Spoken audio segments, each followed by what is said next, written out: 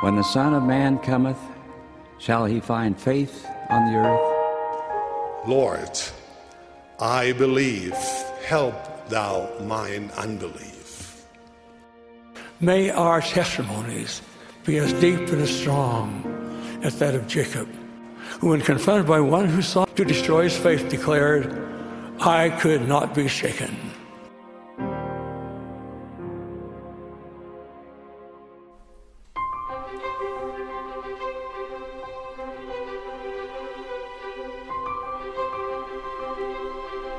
Hello, my friends. I'm Jared Halverson, and this is Unshaken, and I'm grateful that we get to spend some more time in the Scriptures this week. Depending on when you're watching this video, I hope that your Easter week has been or was wonderful, that you deepened your understanding and appreciation for the atonement and the resurrection of Jesus Christ. And I pray that your general conference experience was incredible as well, listening to living prophets, which in my opinion is still one of the greatest blessings of living in these last days. Personally, I'm still in the throes of this final week before my dissertation deadline, and so I have no idea exactly when this video is going to come out. I'm crossing my fingers and hoping for the best, that I'll be able to film well and edit it quickly and be able to get it out to you, and still have the time to be able to dedicate to the dissertation that's weighing on me. Actually, I'm so grateful I was able to squeeze in a few minutes of reading comments from people, and so many of you have expressed your faith and your hope and your encouragement, praying for me. And honestly, I have been feeling the strength of those prayers as the Lord has helped me write faster than I normally do. So I sincerely express to you my gratitude. In some ways, it feels like we're all in this thing together.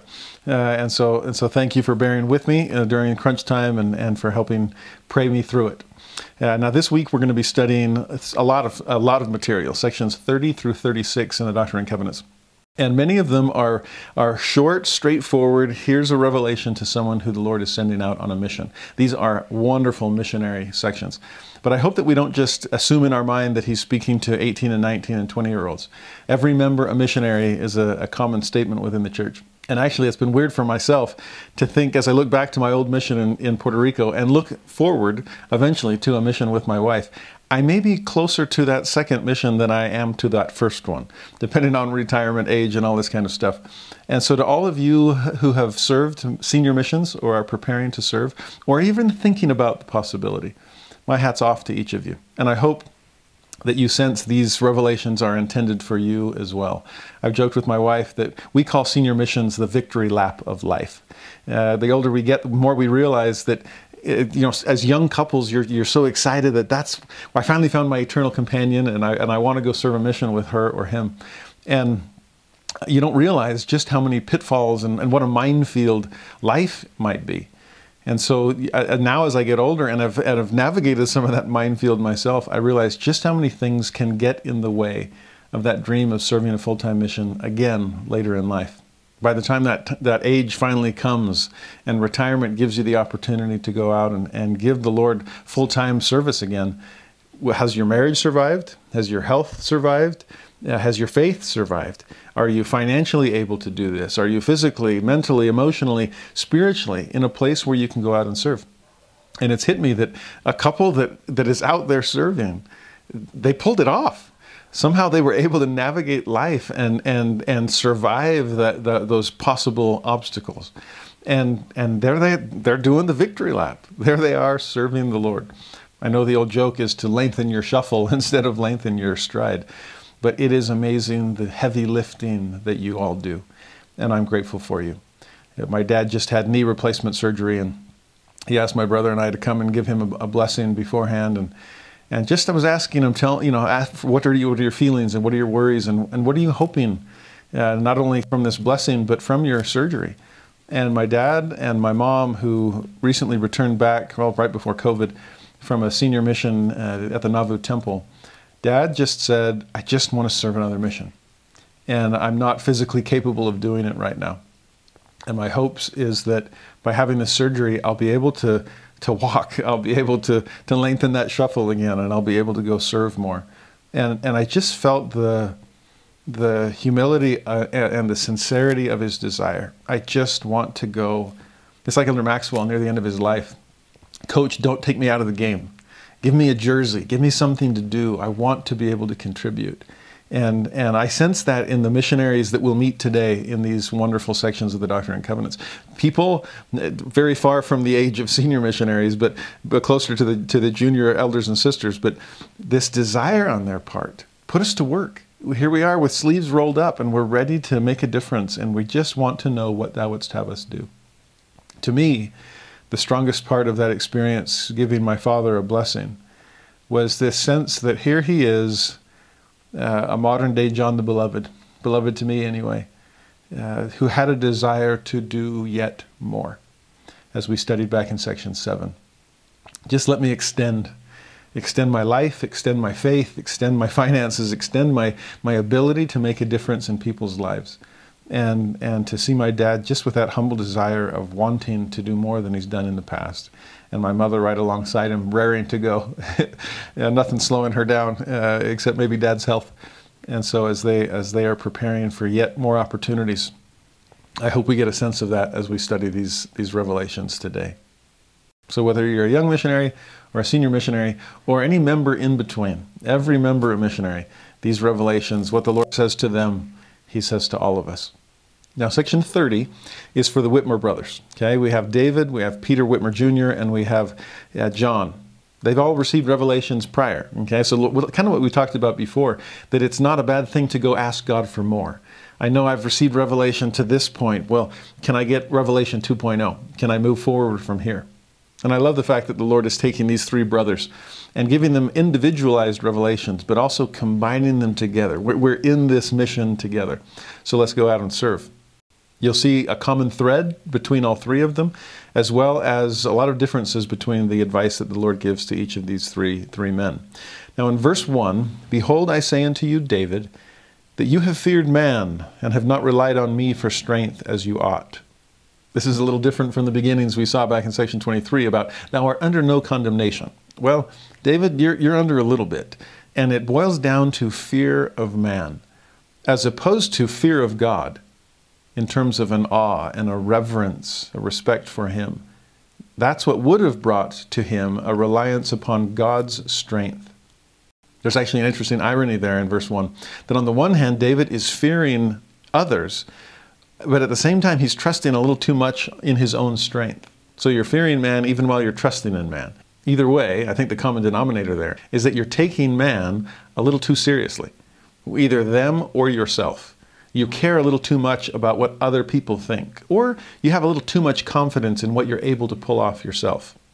I love that this sense of, you know, David, the whole mankind around you and the man within you, I think you need to take it all with a grain of salt. Think a little less of them, think a little less of yourself, and think a little bit more of me. Verse 2, "Your mind has been on the things of the earth more than on the things of me, your maker, and the ministry whereunto you have been called. You have not given heed unto my spirit, and to those who were set over you, but have been persuaded by those whom I have not commanded." I think you get a sense in that last phrase of this idea of fearing man. It wasn't so much fear of what they're going to do to me. We might see a hint of that later on in this section, but rather a fear of them, well, what are they going to think of me? And what do they think I ought to be doing? I think it's fascinating to watch young people, particularly as they're trying to decide, what do I want to be when I grow up? Or what do I want to be right now? How should I live my life? And so much of it is looking sideways, horizontally, wondering, well, what do people expect me to become?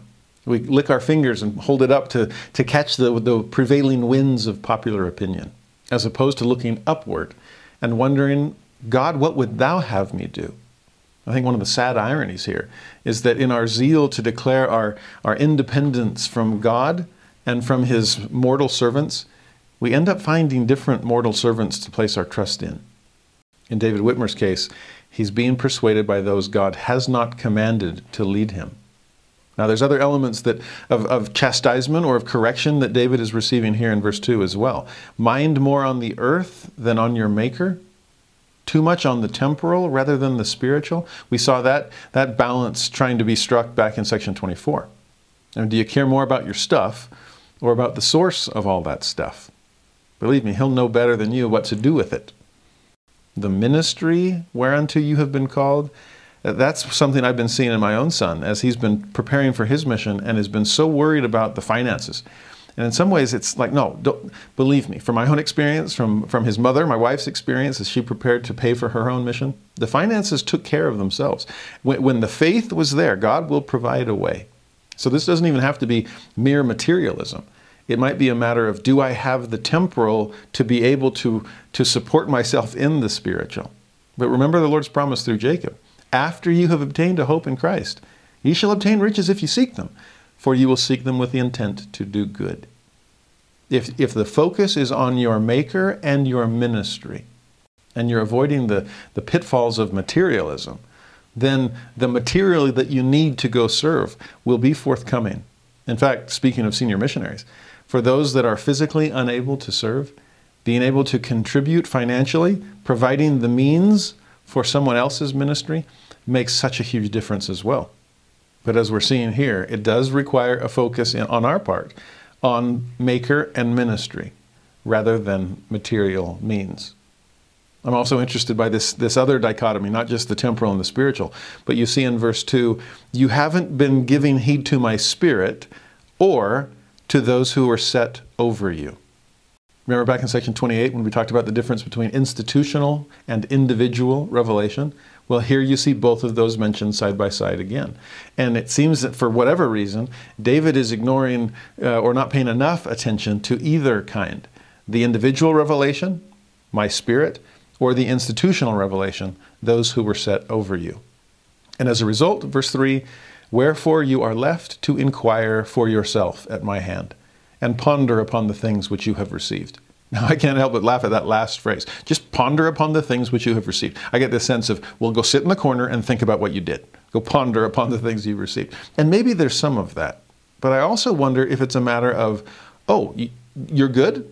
You've trusted me to this point and received some direction.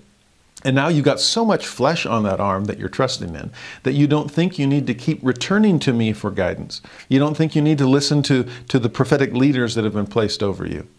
And so if you feel like you've received sufficient, then I'm going to allow you to sit with it and realize if it really is sufficient after all.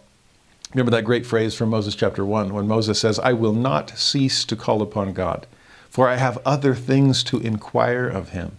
Or back in 2 Nephi 28, verse 30, where he says, basically, at this line upon line, precept upon precept approach that God takes with us, it's more of a test for us. What will you do with what you've already been given? If you're still hungry for more, believe me, God wants to keep on teaching, and he will. But the moment you start telling God, oh no, I'm good, I have enough, then you start sliding backwards. You see, you're either moving forward or moving back. There's no stationary stagnation here. And I wonder if there's a sense there for David with verse 3.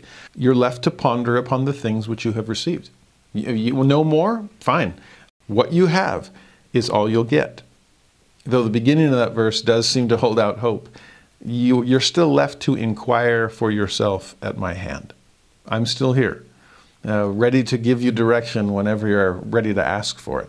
Then again, there's also that sense of, well, you're left to inquire for yourself at my hand. You don't want other people helping, at least not my prophetic leaders. You're willing to look around and ask what the world would have you do. But if you don't want prophetic guidance, and maybe this is perfectly timed for General Conference, then you're left to inquire for yourself. Personally, I want to be able to think for myself and decide for myself. I am an agent, not an object. Believe me, I'm grateful for individual revelation. But I am so grateful for institutional revelation as well. To have help from some of the most incredible minds and spirits that I can think of. 15 prophets, seers, and revelators, wrestling with the situations of the world and drawing upon all of their incredible background and experience, but also living such consecrated lives so they can call down the direction from heaven. Knowing there is that source of strength and guidance, the last thing I want to do is to be left to inquire for myself without any of that additional help. Take the institutional revelation that they have pondered and prayed to receive and use that as a springboard to be able to receive individual revelation based on these topics that are on the Lord's mind. Like I said, I would hate to be left inquiring for myself, or even worse, inquiring by myself. Verse 4, then this mini revelation ends for David. Your home shall be at your father's house, until I give unto you further commandments. And you shall attend to the ministry in the church and before the world, and in the regions round about. Amen. I think our mind goes to that phrase, before the world, as we're thinking about where in the world will I be called to serve. But I love what else is in that verse. It's not just before the world, but it's right here at your father's house and in the regions round about. Kind of these concentric circles of potential influence. And don't just wait to go somewhere across the earth to be able to make a difference there. You can make a difference right here. In fact, I remember as a teenager myself, when my mother's mother, as a sweet older single sister, decided to go serve a mission. And she was called to England. And I just thought, wow, Granny is out serving a mission in England.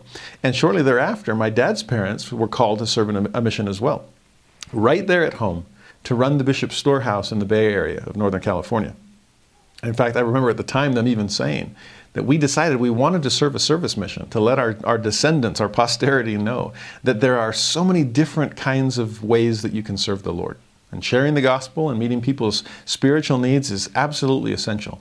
But perfecting the saints and helping the poor and caring for the needy and meeting temporal needs is just as important as well.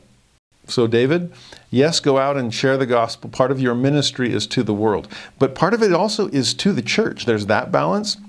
Perfect the saints as well as proclaim the gospel. But also this balance of the world as well as right here at your Father's house. In fact, too often I think we put all our eggs, all our missionary service eggs in the basket of a full-time calling. Whereas even as we're waiting for our call, or waiting for the time of life where we'll be able to serve a full-time mission, right now and right here, you can make a difference. Now, verses 5 through 8, the Lord shifts his attention from David to Peter Whitmer Jr. and says to him in verse 5, Behold, I say unto you, Peter, that you shall take your journey with your brother Oliver. For the time has come that it is expedient in me that you shall open your mouth to declare my gospel. Therefore fear not, and give heed unto the words and advice of your brother, which he shall give you. Now this one seems to start a little softer than David's revelation. No open condemnation like we saw before. Simply this call to serve, to go with your brother Oliver. Now there's a literal component to that word brother, because Oliver does marry into the Whitmer family, and so there is the brother-in-law here. But I love the thought of seeing your companions. See, in this case, Peter Whitmer Jr. is called to accompany Oliver as part of this Lamanite mission. We'll see a few more companions added later on. So when Oliver is called to go on this Lamanite mission, remember section 21, you're going to be the first preacher. Section 28, go lead this mission to the Lamanites. Now in verse 30, let's give you a companion to be able to go with. He's going to be your brother-in-law, Peter, but more importantly, he's going to be your brother.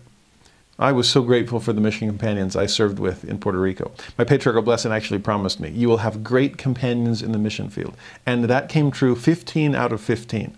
Incredible servants of the Lord. Maybe that's the attitude we take. Maybe I didn't have any bad companions because I trusted in the Lord, thanks to my blessing, that they'll all be awesome. And they were. How do we make these partners in the service of God into better partners? Well, maybe treat them less like companions and treat them more like brothers or sisters. We'll see more hints of that idea as more and more missionaries are called later in the Doctrine and Covenants. Now there is that mention in the middle of verse 5 about not fearing. And there is a common thread that we saw with his brother David. But this fear seems to be a little bit different. Back in verse 1, it was, you feared man. You're putting too much trust in your own arm and putting too much fear in the arm of others.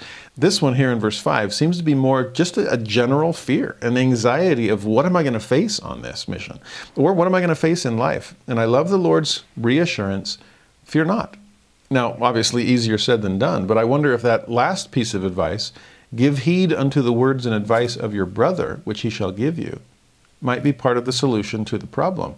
If you're afraid, you've got someone you get to go with. I'm so grateful I had a trainer that had been around for a while and was able to help me get my feet under me as I served. I think most people who decide to go out and serve the Lord have overcome the fear in verse 1 of what other people think. But I think often the general anxiety of verse 5 still keeps service at bay for too many of us. Don't be afraid of circumstance. Don't be afraid of difficulty. Don't be afraid of fear. Just fear not and go. In verse 6, now this might suggest something that maybe he was afraid of as far as the circumstances were concerned. Be you afflicted in all his afflictions. So there's already an assumption this is not going to be an easy mission, and it wasn't. But ever lifting up your heart unto me in prayer and faith, for his and your deliverance. For I have given unto him power to build up my church among the Lamanites. So don't worry, Peter. You might feel inadequate. You might feel fearful about these things. But your brother, your companion, Oliver, I've given him power to build up my church. I will give him direction so that you can give heed to his advice. You don't have to know everything. That's why I'm sending 2 of you out. And 2 by 2, you'll be able to go out and make a difference. His strengths will overcome your weaknesses, and vice versa. You have some gifts to give in this mission as well. But I love the concept that at the beginning of verse 6, be afflicted in all his afflictions. This, to me, is such a beautiful image of the atonement of Jesus Christ. As he come down, comes down to be with us. That is such a perfect description of what Gethsemane entailed for him. To be afflicted in all our afflictions. There is perfect empathy in that phrase. Not just to cheer him on from a distance or from safe separation to watch with him 1 hour, but rather to be afflicted in all of his afflictions. Paul talked about, for those that are in bonds, go be in bonds with them. Like I said, real empathy here. And no wonder if you are fully involved in your partner's afflictions, someone else's pain has truly become your own, then notice the next phrase, lifting up your heart unto me in prayer and faith. Notice, by the way, it was lifting up your heart instead of your voice. It's easy to lift up our voice in prayer, but to have our heart as a part of it, these desires, what we really are, the core element of our identity, to lift up our heart in prayer and faith, and that's a good combination too, prayer and faith. It's one thing to pray and not have faith. It's another thing to have faith but not pray. Those should not be mutually exclusive. Involve both of them. But to lift up our hearts and to pray and to exercise faith for his and your deliverance. You see, I think in some ways, what really, infuses our prayers with faith is the empathy that we bring to the table. Because now I'm not just praying for someone else, I'm praying for myself too. Now, I'm not saying this in a self-centered kind of a way. Believe me, we got rid of the self-centered side when we chose to join them in their afflictions.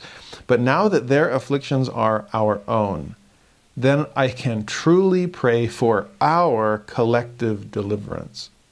Again, think of Jesus in Gethsemane. As he prays for this cup to pass from him, what he's about to do is truly allow the cup to pass from us. He is praying for his and our deliverance.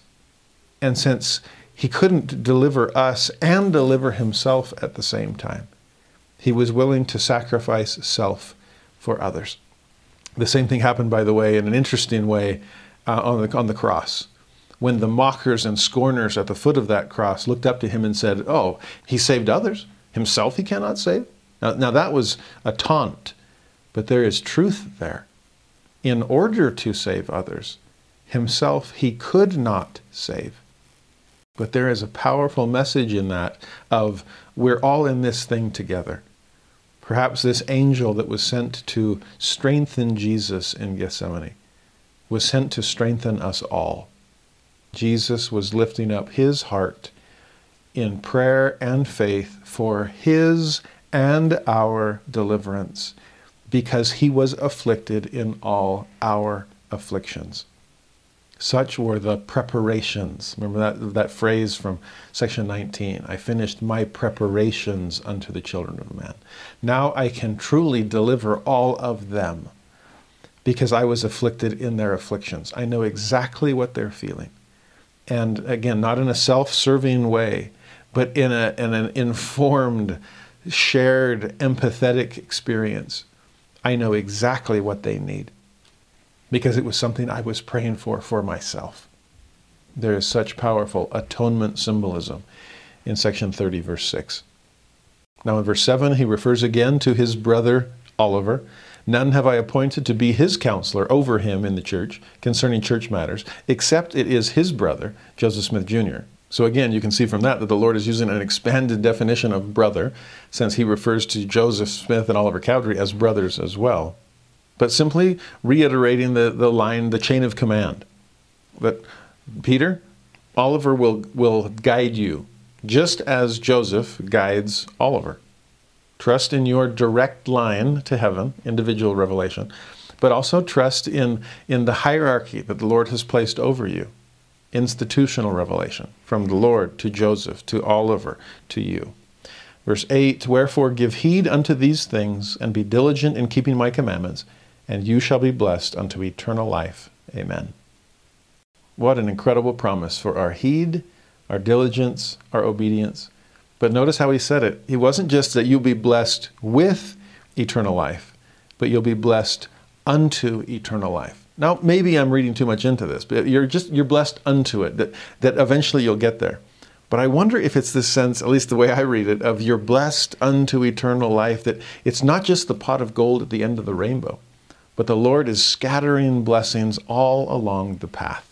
In fact, this blessing will push you a little closer to the goal. And there'll be another blessing waiting there to keep the process going. To line upon line, blessing upon blessing, bless us unto eternal life. I'm so grateful that I don't have to wait and receive that all-important blessing all at once. The way Paul describes it in the New Testament, of the Spirit being the earnest of your inheritance. That the Holy Ghost is the down payment, that you get a sense already, this feeling of God with you, of what it will ultimately feel like to be with God.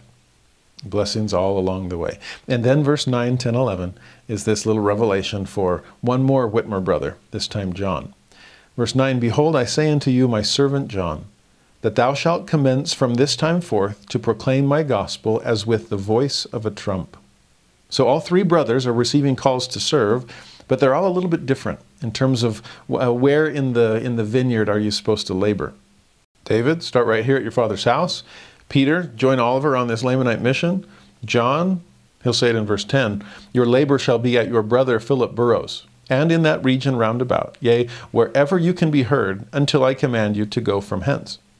We see some expanding circles there as well. Just like with David, that right here at your father's house, and then the church, and then the world, and the regions round about.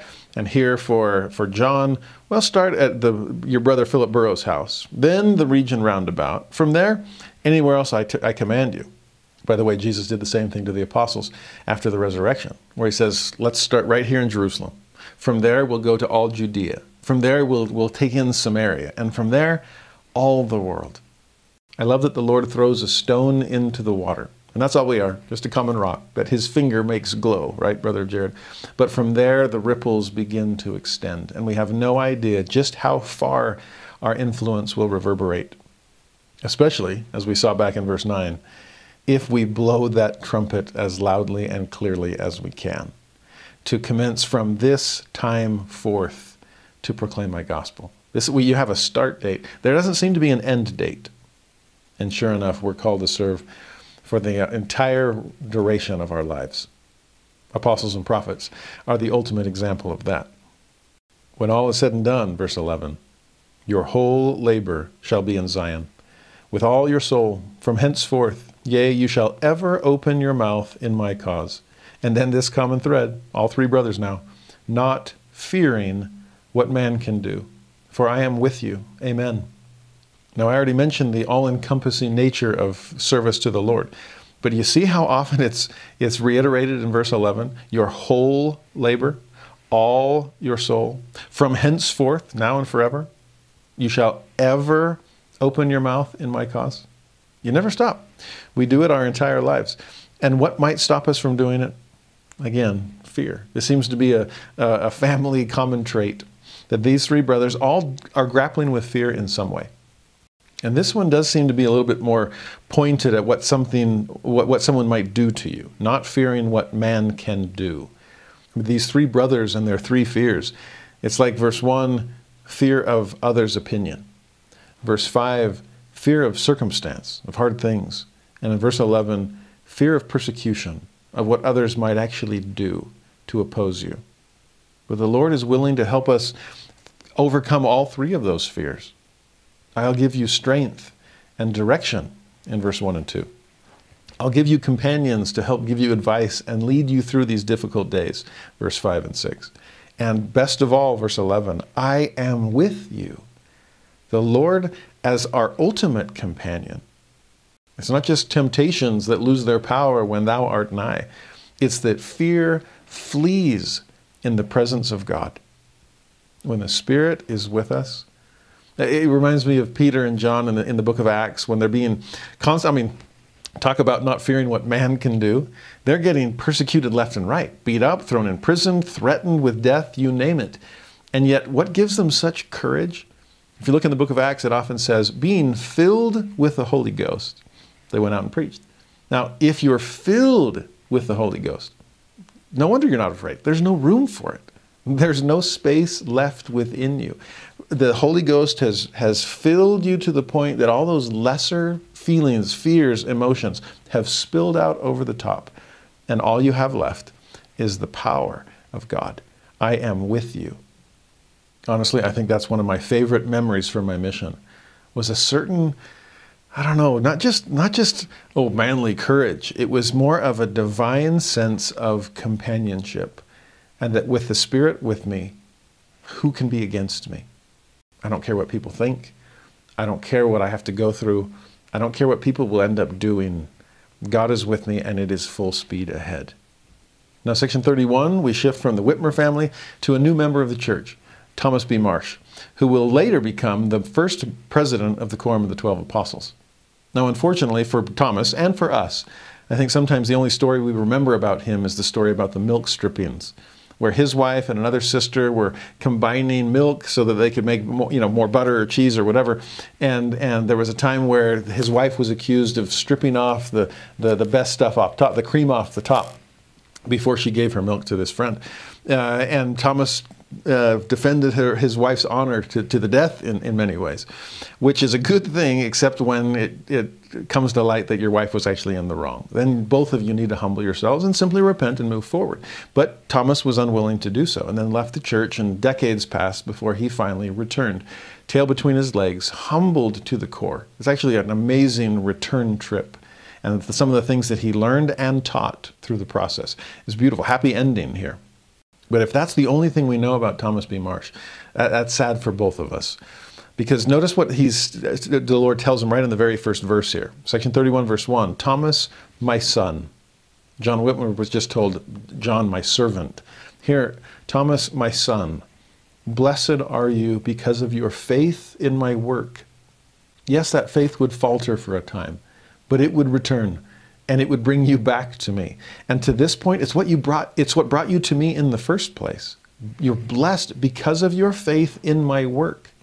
Even before you're fully engaged in it, you've had faith in it. And that's what has given you the green light to go out and go build the kingdom. See, right here, we could use a good backstory. Well, for Thomas B. Marsh, he's living in Massachusetts at the time. He's searching for truth anywhere he can find it. But he's not sure if it's out there. Sound like anyone else we know from church history? He ends up deciding to put his trust and faith in God and to wait. He felt impressed that, and these are his words, a new church would arise which would have the truth in its purity. It's amazing how many early converts to the church were prepared for the restoration. Partly because the apostasy had become all too obvious to them, but also partly because they had these spiritual reassurances, it's coming. Truth is on its way. Hold out for that. In 1829, still living in Massachusetts, he just has this spiritual impression. Journey to the West. Just go visit New York. Go see what it's like. And as he happens to be going west, closer and closer to Palmyra, by the way, he hears stories about this Joseph Smith and this gold Bible, and it intrigues him to the point that, he's already closer there than when he left home. He goes to Palmyra to learn more. By then, the Book of Mormon translation is done, but the publication is not finished. It took E.B. Grandin way more time to publish the Book of Mormon than it ever took Joseph to translate it. How's that for arm of flesh versus arm of God, right? But what ends up happening is Thomas B. Marsh is there in town, And the first set of pages of the Book of Mormon is starting to roll off the press. Now, in those days, the way they would do it is you'd have this one large piece of paper that ended up having 16 pages of text on it. And just this big sheet, then you end up folding it in a certain way and cutting it along certain places, and boom, there you have a 16-page segment of the book that you're about to do. And you print, 5,000 copies of that, and then you reset the type. Well, while that's going, the typesetter is doing all the stuff for the next 16 pages worth. And then you print 5,000 copies of that. And then you do the next 16 pages. And 16 by 16, you end up printing this entire book. Well, by the time Thomas B. Marsh shows up to the print shop in Palmyra, there's only that first 16-page sheet of the Book of Mormon. And he's like, that's good enough for me. He actually takes a copy of it and goes back home to share the gospel with his wife and the people that he knows back in Boston. Amazing story. I mean, can you imagine wanting to go serve after your first 16 pages of the Book of Mormon? I guess he'd read, I will go and do, and decided to go and do himself. Well, by the following year, it's now September of 1830, guess who's picked up his family, left Massachusetts, and moved and gathered with the rest of the saints? Thomas B. Marsh. It's a young family, he and his wife, 3 children, 3 sons, oldest of which is 9. And having just uprooted his family and resettled them somewhere else, I think chapter 30, or section 31, verse 2, would mean a lot to him. Behold, you have had many afflictions because of your family. Nevertheless, I will bless you and your family, yea, your little ones. And the day cometh that they will believe and know the truth and be one with you in my church. Now, it's one thing to say that to someone whose children are young, and they will grow up in light and truth. You'll raise them right. They will come to gain testimonies of their own, know the truth, and be one with you in the church. Be patient. They're growing up in God. But I think the same reassurance applies to any of us who may be wondering about our little ones of any age. I remember my wife's grandmother just so worried about one of her sons that had left the church shortly after his mission, and decades passed. Eventually this wayward son found his way back home, and though he was far from being a little one in age, to his mother, who loved him and never gave up hope for him, he was still her little one. And the day did come that he would believe again and know the truth again and be one with her in God's church again. Don't lose hope over those things. I even wonder about that earlier phrase, I will bless you and your family. Those who have little ones of any age who may be struggling probably would say, you don't even have to include me in the mix. Just bless them. Please bless my family. Take anything you are going to give to me and just take me out of the mix. Just give it all to them. But the Lord said, no. You care so much about them. You are bound together. You are one in this. Right? What we saw in the previous section, afflicted in their afflictions, praying for them and for you because you have truly become one. That's family for you. In fact, I think that's hinted at the first line of verse 2. You have had many afflictions because of your family.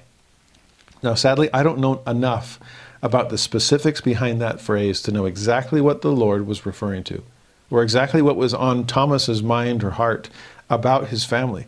But I'll put it this way, that the phrase resonates deeply with me, because I think my hardest times in life have come as a result of being connected to other people. I think in some ways it's so much easier to just cut and run, and sadly there are many people who do. That family is, yes, it's a blessing, but man, it's a burden, and the burden outweighs the blessing, so I'm out. And kind of an every man for himself kind of approach. That's independence in the wrong way, and independence we should never declare. But there is a reality here of being afflicted because of the challenges of those all around you. It's actually one of those things that is found in worldly weddings that I sometimes wish that we were a little more attuned to, even in a temple ceiling, for better or worse, for richer or poorer, in sickness or in health. In some ways, the monastic life is an easy one because you don't have to worry about anybody but yourself. And as long as life is good for you, as long as you're at ease in some ways, then hey, no problem. Nobody's slowing me down. But what if the roles were reversed? If you were the one suffering or struggling, if you were the poorer and your spouse was the richer, if you were in sickness and your spouse was in health, would you really still be recommending this cut and run kind of an attitude? To me, one of the great things about family, I think I shared this with somebody once, saying, family are the people who put up with you when no one else will. Family are the people who are willing to be afflicted because of you, and to truly join you in your afflictions and pray together for your collective rescue. That there's something about that that is the reason that the Lord puts us into families from the very beginning. Might it be easier on occasion to just cut and run? Oh, perhaps. In fact, probably. But that's not the way the Lord designed humanity to operate. I remember a really obscure verse in the book of Proverbs really hitting me once as I tried to make sense. What does he mean by this? This is Proverbs chapter 14, verse 4. Where no oxen are, the crib is clean, but much increase is by the strength of the ox. Now remember, this is in Proverbs, and Proverbs are meant to, just some pithy saying of wisdom that we're supposed to, put on a plaque somewhere. I've never seen this one crocheted, though. Where no oxen are, the crib is clean. What does he mean by that? But there's great increase from the strength of the... Okay, I get it. If you, let's say you're a farmer, and your barn is your prized possession, but man, all those animals that are in it keep messing it up. And if I could just get rid of my oxen, man, I would have the cleanest stall that you could imagine. Well, do you see the irony there, the problem? Why do you think you have a barn? In fact, why would you want an ox? A dirty stall and all. Think about all the heavy lifting that your ox will do. Your increase, the blessing of an ox, far outweighs the burden of cleaning up after it. Yes, you might have to muck the stalls, but he'll be helping you plow the fields. You understand the wisdom in that proverb? I love it. And when it first clicked for me, I realized, whoa, there's an amazing message about family. Depending on the age of your children, family life can be incredibly chaotic, incredibly tiring, incredibly emotionally exhausting. Yes, there is a burden when it comes to family. And I think in some ways it behooves us to admit that, so that others aren't, lulled into a false sense of, well, I must be doing it wrong because it's hard for me. And I only hear from other people rejoicing on how wonderful their family is. Well, I'm just not cut out for this kind of stuff. Like, no, embrace the burden and admit that it exists, but recognize that, yes, it is far outweighed by the blessing. Would my house be cleaner and quieter without it being full of oxen? Yes. And I'm not just saying this for child labor, okay? That's not the increase I'm talking about from these oxen that we have at home. But the joy that comes, the growth, the relationships, this is what it's all about. This is why we're here. So, Thomas, I recognize you've had many afflictions because of your family. I know it's hard. Maybe that explains a little bit why he would feel moved by the Spirit to pick up and head west for a while. Just on this journey, it's like, I'm not feeling the Spirit at home with my little boys.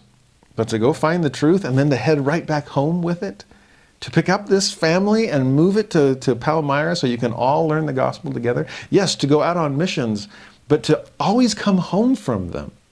To be with your family. This is back to Peter Whitmer. Right here at your Father's house, make a difference right here. We don't want to beat a dead horse, or in this case, an ox. But I do want to say this, that there was an early 20th century Christian apologist. His name was G.K. Chesterton. We're familiar with C.S. Lewis. Lewis was an atheist turned Anglican. Well, a generation earlier, G.K. Chesterton was the C.S. Lewis of his day. He was an atheist turned Catholic. And the things that he taught are just profound. And he taught something powerful in a book called Heretics. You gotta love the title. In a chapter that was called On Certain Modern Writers and the Institution of the Family. Now we think the family is under attack here in the 21st century. Well, it was under attack at the beginning of the 20th century as well when Chesterton was writing. And he said this. Now he's going to start with the idea of friends, but then he'll bring it into family. And to me, again, it's all growing out of this idea of having afflictions because of our family, but sticking with it and being blessed with our families right along with them. Chesterton put it this way: we make our friends, we make our enemies, but God makes our next door neighbor. We don't have any choice in that, right? They just move in, or we move in next to them. Hence, he comes to us clad in all the careless terrors of nature. He is man, the most terrible of the beasts. And that is why the old religions and the old scriptural language showed so sharp a wisdom when they spoke not of one's duty towards humanity, but one's duty towards one's neighbor. Now, you understand what he's saying there? It's one thing to love a vague humanity and just kind of hope that people across the world are being taken care of. Pray for them, right? From a safe distance. But your next door neighbor? Ooh, are you serious? I didn't even pick them, and they annoy me. No, that's not the case for me. We have great neighbors, okay? I always have. But what's interesting in this situation is the matter of choice. You chose your friends. You didn't choose your neighbors. And remember where he's heading, to the family. You didn't choose your family either, at least not your kids. You did choose your spouse, okay? And choose your love, and then love your choice, as President Monson used to say. But this idea of kind of just being thrown into the mix, and can you figure out how to get along together? Remember what Jesus says at the end of Matthew chapter 5. If you only love those that love you, well, that's easy. Even publicans can do that. So, oh, you can get along with your friends? Well, duh. That's why you're friends. But can you get along with your family? In spite of the burden that they sometimes place on you, in spite of the afflictions that sometimes come your way. And that's where Chesterton goes with this. Later in that chapter, he says this: the supreme adventure is being born. There we do walk suddenly into a splendid and startling trap. There we do see something of which we have not dreamed before. Our father and mother lie in wait for us and leap out on us like brigands from a bush. Our uncle is a surprise. Our aunt is, in the beautiful common expression, a bolt from the blue. When we step into the family, by the act of being born, we do step into a world which is incalculable, into a world which has its own strange laws, into a world which could do without us, into a world that we have not made. In other words, when we step into the family, we step into a fairy tale. I love what he's describing there. You didn't pick it. And we have no, if your patriarchal blessing says that you chose your family in premortality and joined it at birth, fine, then you're the exception to the rule. But we have no doctrine that says we picked our family. That should be reassuring to anyone who has a family that they probably wouldn't have picked. This is the situation that the Lord felt in his infinite wisdom would be best for you, for your growth, both here and hereafter. The question is, can you grapple with the situation that was not of your choosing and try to learn and become a Christian in the process? Within the friction of the family. Remember, friction comes when two things are in contact, and you're not in contact with anything more than your own family. Can you pop into this world of perfect strangers? They were on the day you were born. And can you grow up alongside them and grow to love them along the way? One last thought from Chesterton that goes along with this idea of burden versus blessing, and which do you think outweighs the other? Chesterton said, those who wish, rightly or wrongly, to step out of all this, right? Just to cut and run, to do an every man for himself, those definitely wish to step into a narrower world. They are dismayed and terrified by the largeness and variety of the family. The best way that a man could test his readiness to encounter the common variety of mankind would be to climb down a chimney into any house at random and get on as well as possible with the people inside. And that is essentially what each one of us did on the day that he was born. What an amazing analogy. Can you reframe the day of your birth as a popping down the chimney into a house full of strangers thinking, okay, these are the ones I'm going to learn to love. Burden, affliction, friction, and all.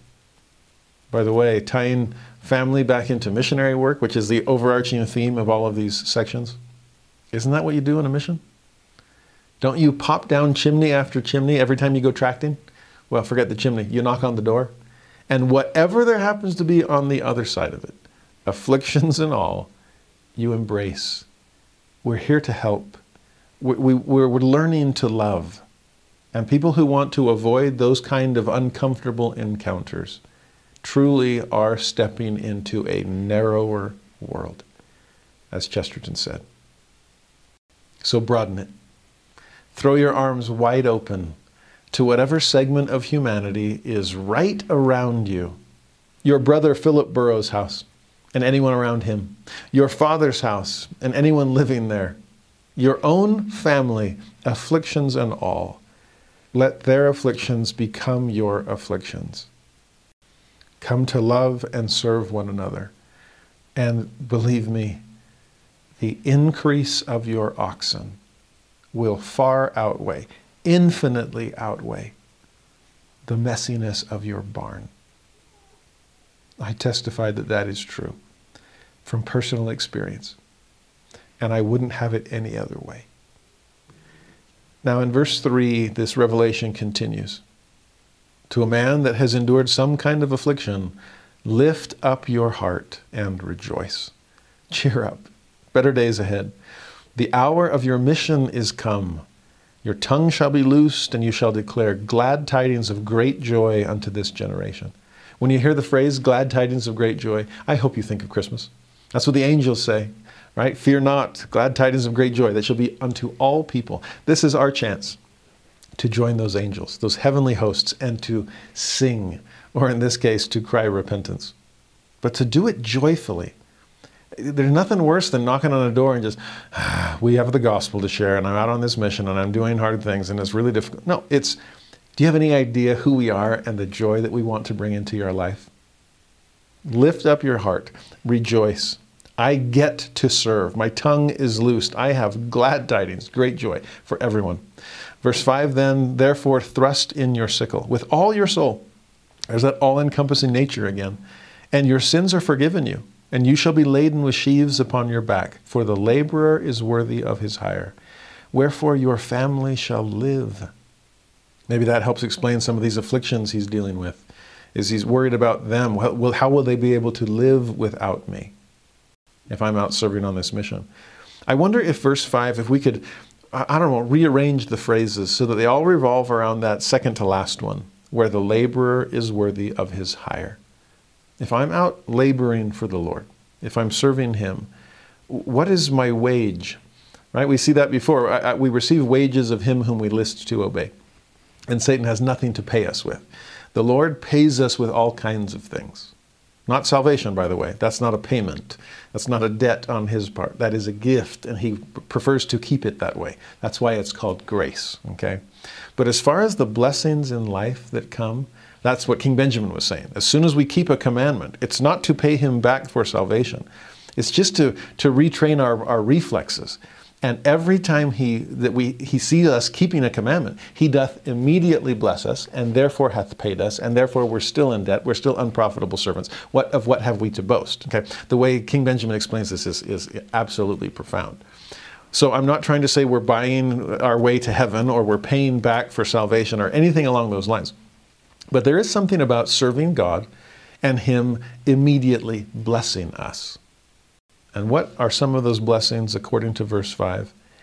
If we will thrust in our sickle with all our soul.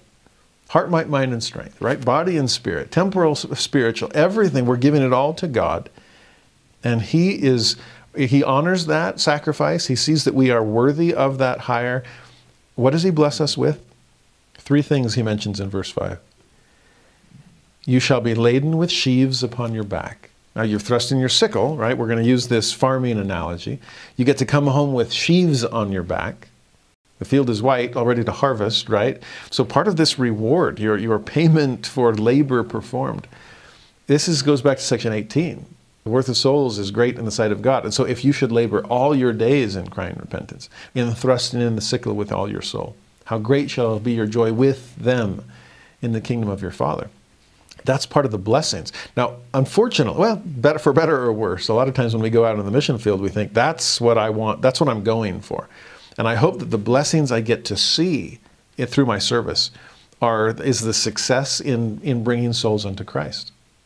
Now, some people go on fishing missions and experience that. Some people go on hunting missions and are lucky to see anything at all.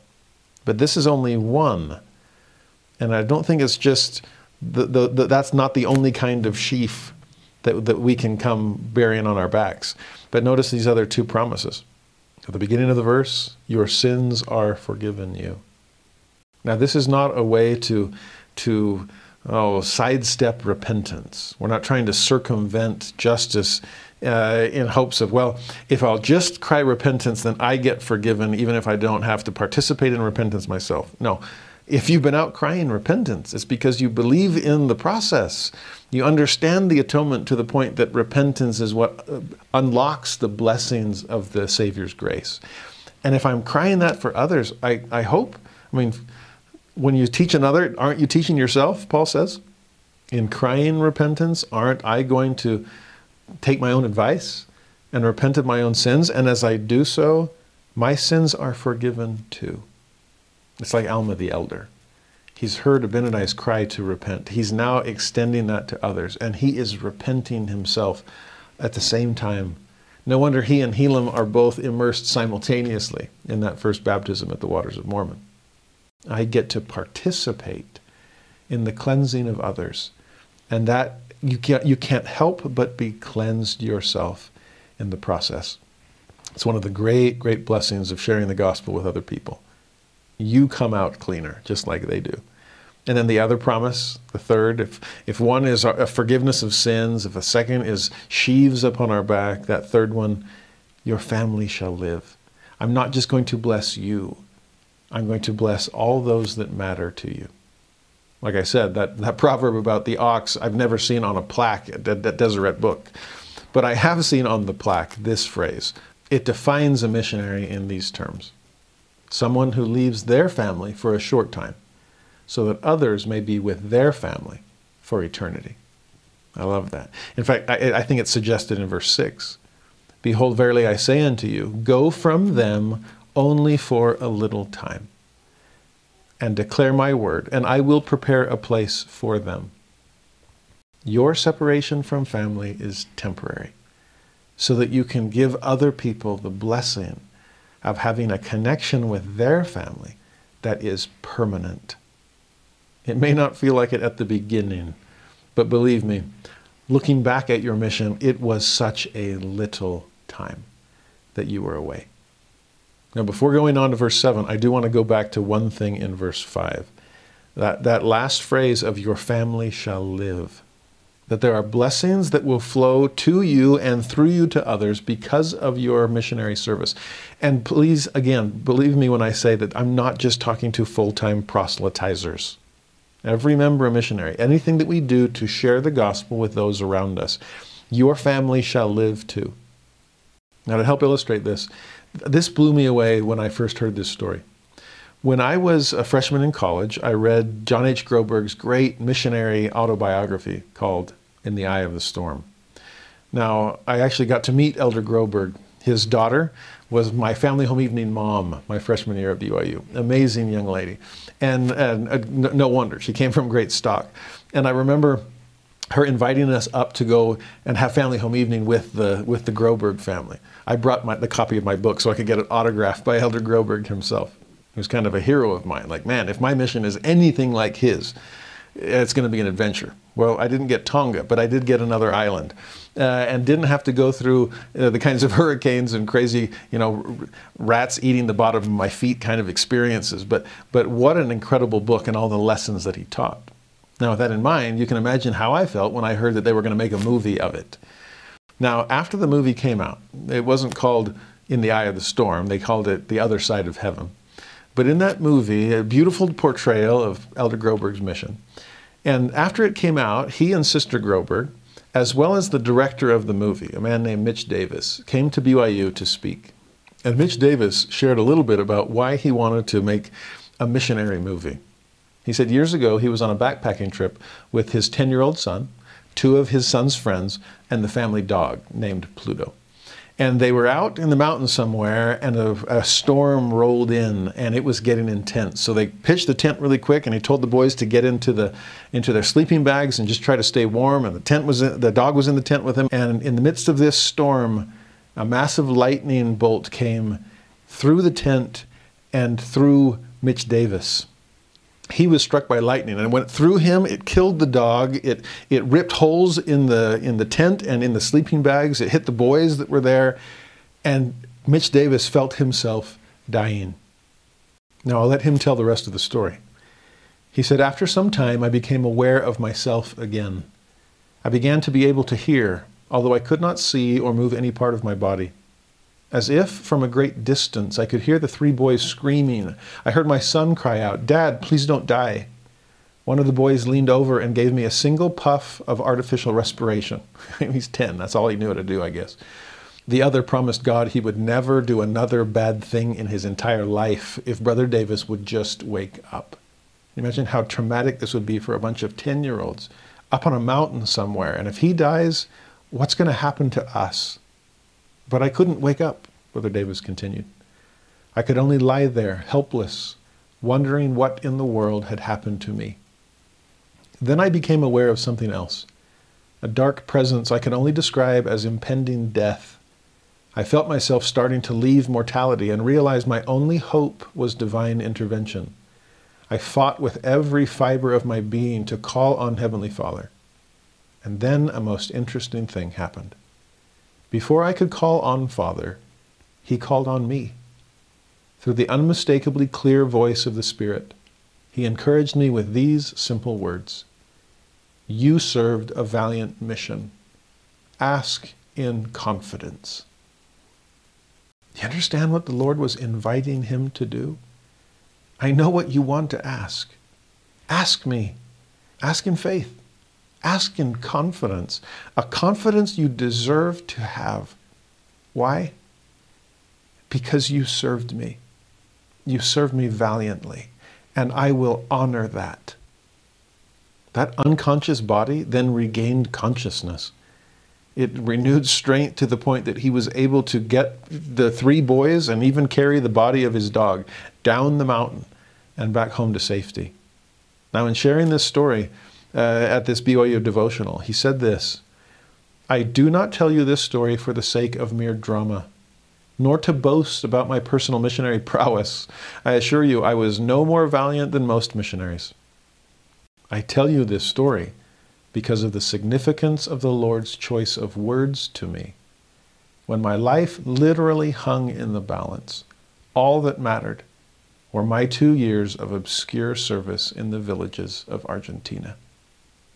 When I heard that, I realized that the villages of Puerto Rico were probably just as obscure, and my missionary labors were probably just as commonplace. And, like I keep saying, this isn't just full-time missionaries, but any act of service that we give, as we do it lovingly, valiantly, with faith, the Lord honors that. And as he says to Thomas B. Marsh here, "Your family shall live." There's something about these incredible promises that as we labor and give all that we can to God, we are worthy of our hire. He's not paying us with salvation. He's gifting us that. But he is blessing us and those that matter most to us. Bank on that. The promise is sure. Now, back to section 31 and verse 7, the blessings continue. "Not only am I going to prepare a place for your family," verse 6, but in verse 7, "I will open the hearts of the people, and they will receive you, and I will establish a church by your hand." I love the division of labor there. I will open the hearts of the people. What's your job, Thomas? Open your mouth so it can be filled. You open your mouth, I'll open their heart. It's not up to you to change them. I'm the one that will be working within them. The Spirit will be the ultimate teacher. But do your part. Also at the end of verse 9, it's your hand, but it's my handiwork. I will establish a church by your hand. Verse 8, he continues explaining this process. "You shall strengthen them and prepare them against the time when they shall be gathered." Ooh, we're already seeing the gathering of Israel taking place. And the time will soon come for them to gather to Zion, just like you just gathered your family to the headquarters of the church.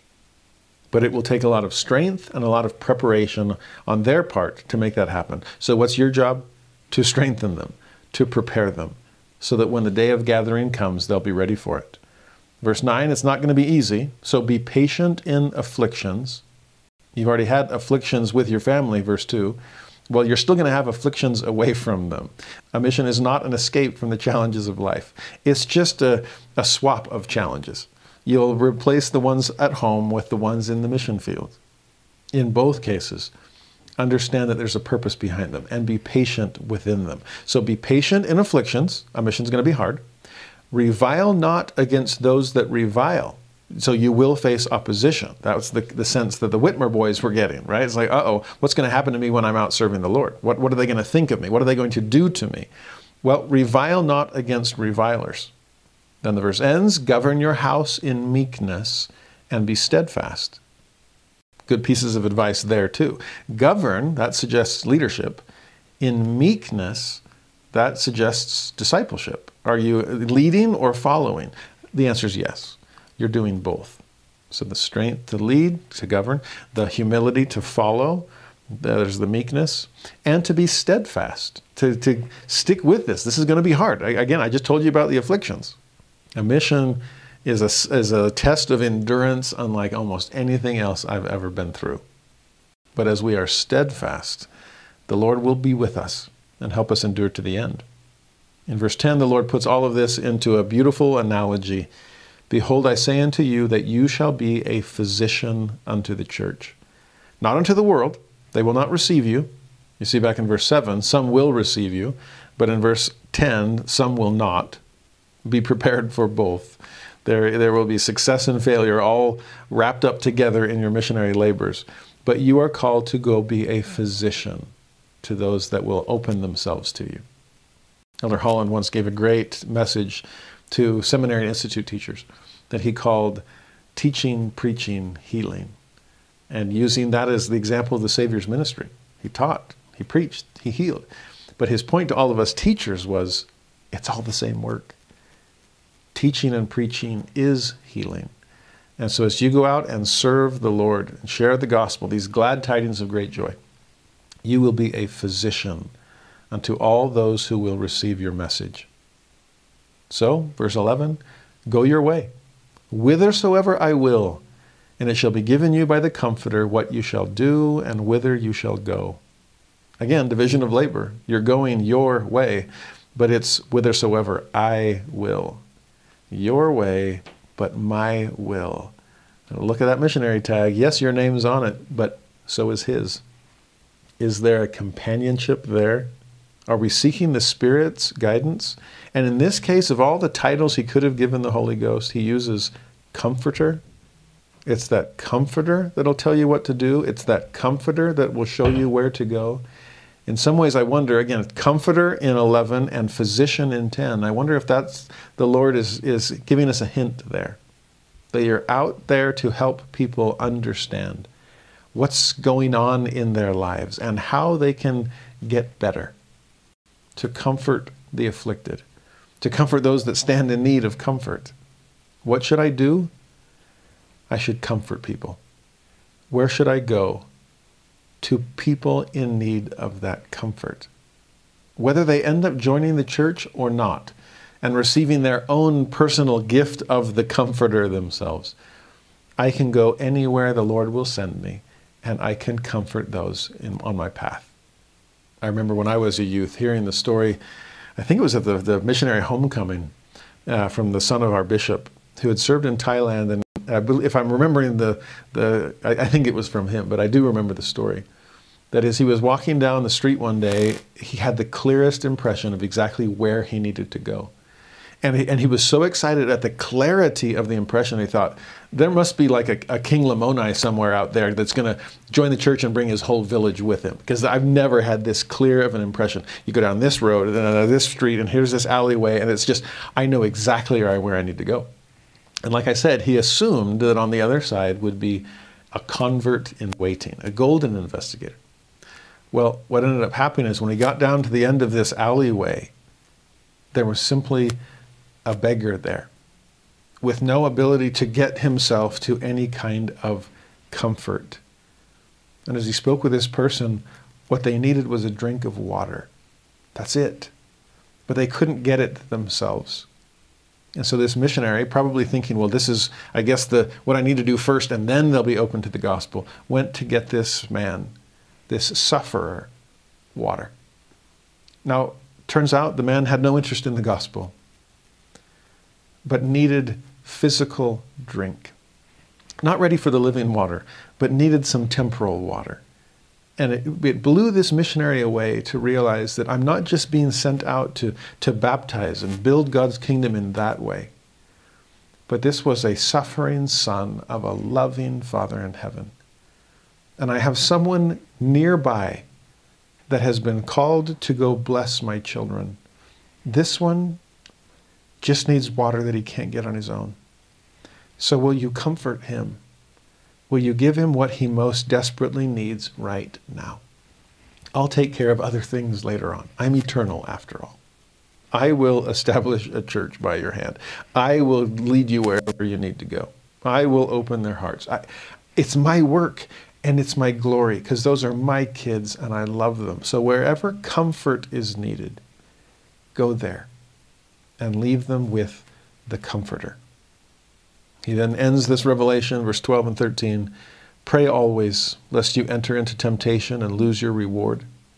I think there's some foreshadowing there to what we'll see in section 112, where this good soul, Thomas B. Marsh, is told to be humble. And the fact that he struggled with that moment of it was his pride that kept him from simply accepting that, okay, my wife was in the wrong and I'm in the wrong and we just need to humble ourselves and repent. Here, pray always, Thomas. Don't enter into temptation. Don't lose your reward. Instead, verse 13, be faithful unto the end, the very end. Yes, you'll end your life within the church. It'll be a happy ending, but there's going to be a couple of decades of rough stuff in between. So I wonder if that is, again, foreshadowing as well. But be faithful unto the end, and lo, I am with you. That same beautiful promise he gave to John Whitmer in the previous section. And then this clarification, these words are not of man nor of men, but of me. Back to this division of labor. This isn't Joseph and Oliver or a single man or a group of men sending you out to do this. It's me. I'm the one calling you on this mission.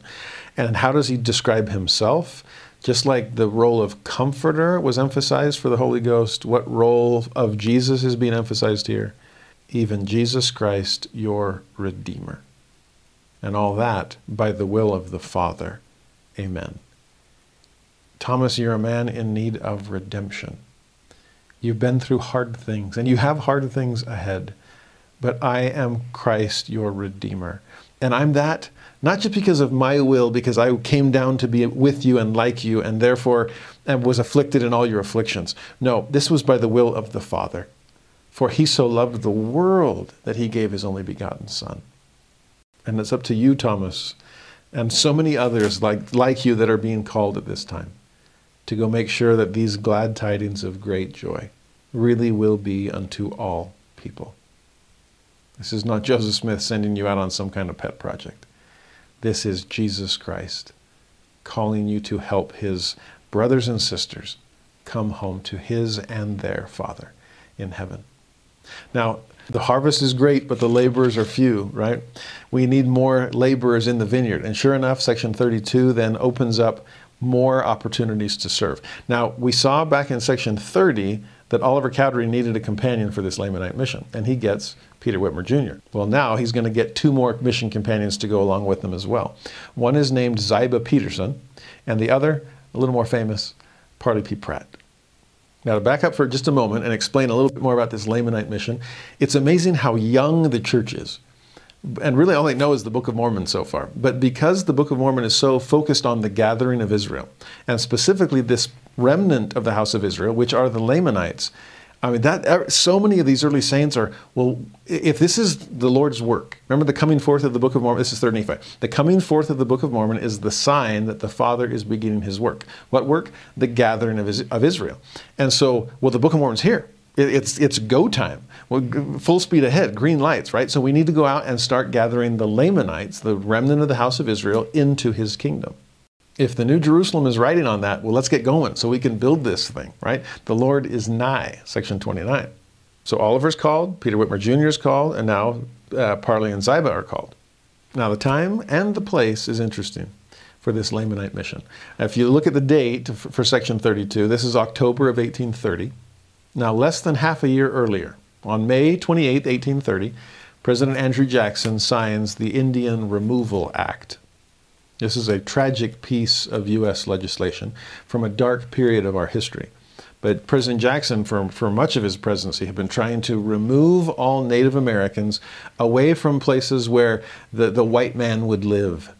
And what a painful irony, or perhaps what a fitting response, that at the end of May of 1830, when Native Americans are going to be forced from their homes all along the East Coast, and Appalachia and everything else, pushed into what would become modern-day Oklahoma and Kansas, outside the borders of the then-present United States.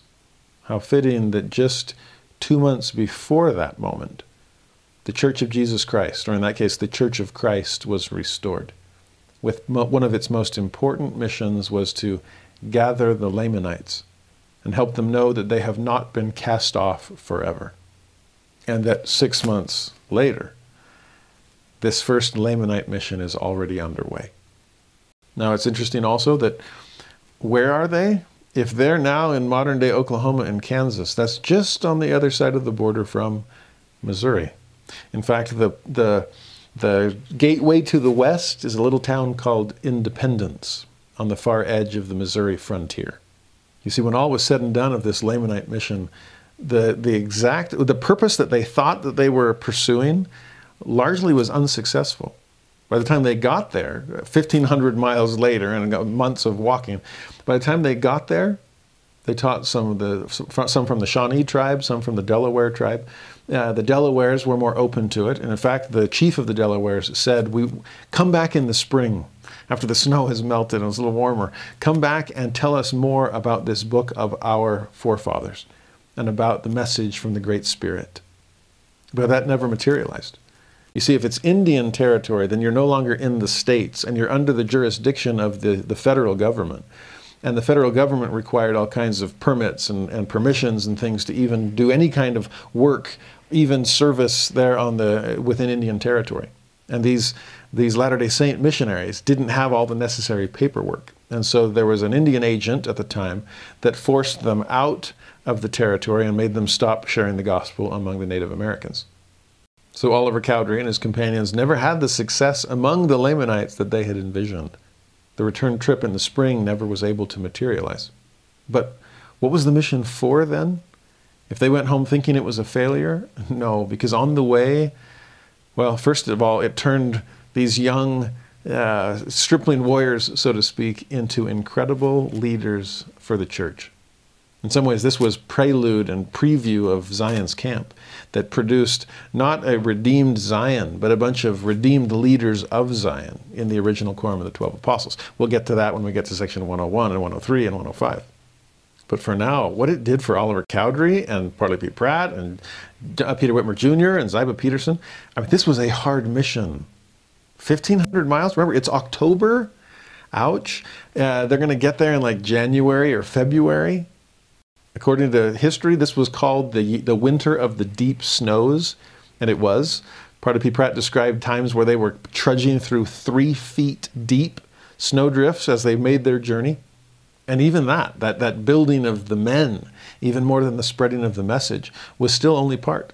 Because on the way, Parley P. Pratt remembers, I got a friend in this area as they're going through Ohio. His name's Sidney Rigdon. I bet he'd love a copy of the Book of Mormon. Well, he wasn't so sure about it at the beginning, but having left the copy of the Book of Mormon with Sidney Rigdon, Sidney joins the church. Most of his Campbellite congregation joins the church with him.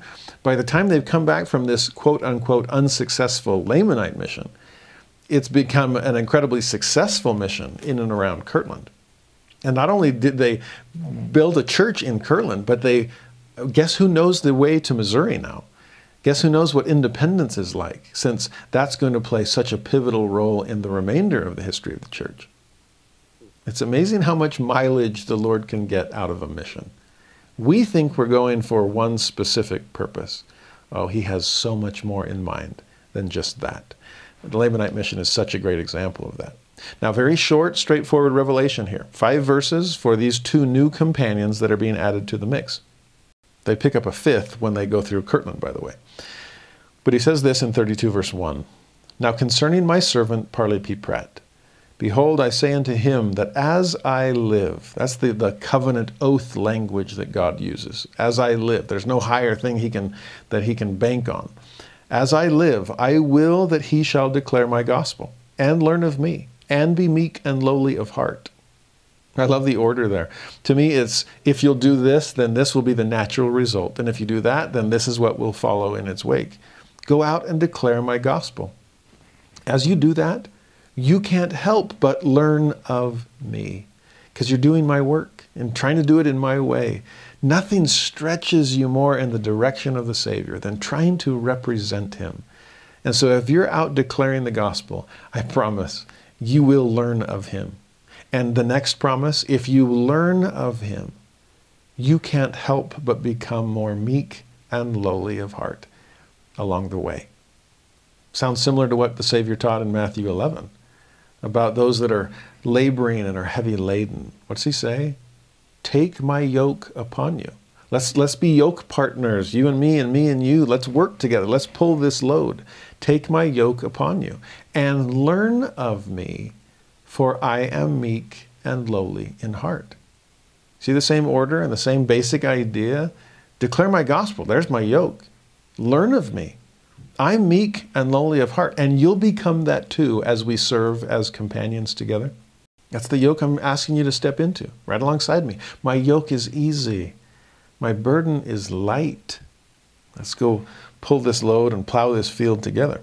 Verse 2, and that which I have appointed unto him, unto Parley, that he shall go with my servants, Oliver Cowdery and Peter Whitmer Jr., into the wilderness among the Lamanites.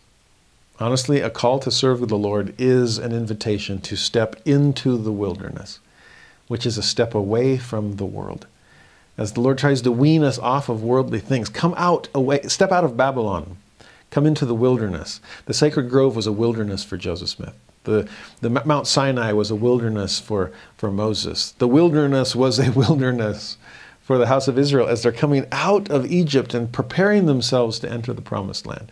Crossing the plains, there was the wilderness for the early pioneers. Nephi and Lehi and their family going through the wilderness on the way to their promised land. Come into the wilderness. Go find Lamanites, which doesn't have to be just some kind of specific ethnic background or tribal inheritance. It's people that feel cut off from God. That's a Lamanite for you. Reassure them that they are not cut off forever, that they are a remnant of God's chosen people, and that there is a way for them to come home out of their wilderness to find God. Verse 3, it's not just going to be Parley, it's going to be Ziba as well. Ziba Peterson also shall go with them. And best of all, I said that a 5th companion was going to be added in Kirtland. Well, I take it back. A 5th companion was added right here. I myself will go with them and be in their midst. I am their advocate with the Father. Nothing shall prevail against them. You see, Peter, why there's nothing to fear? Because I'm with you. I will go with them.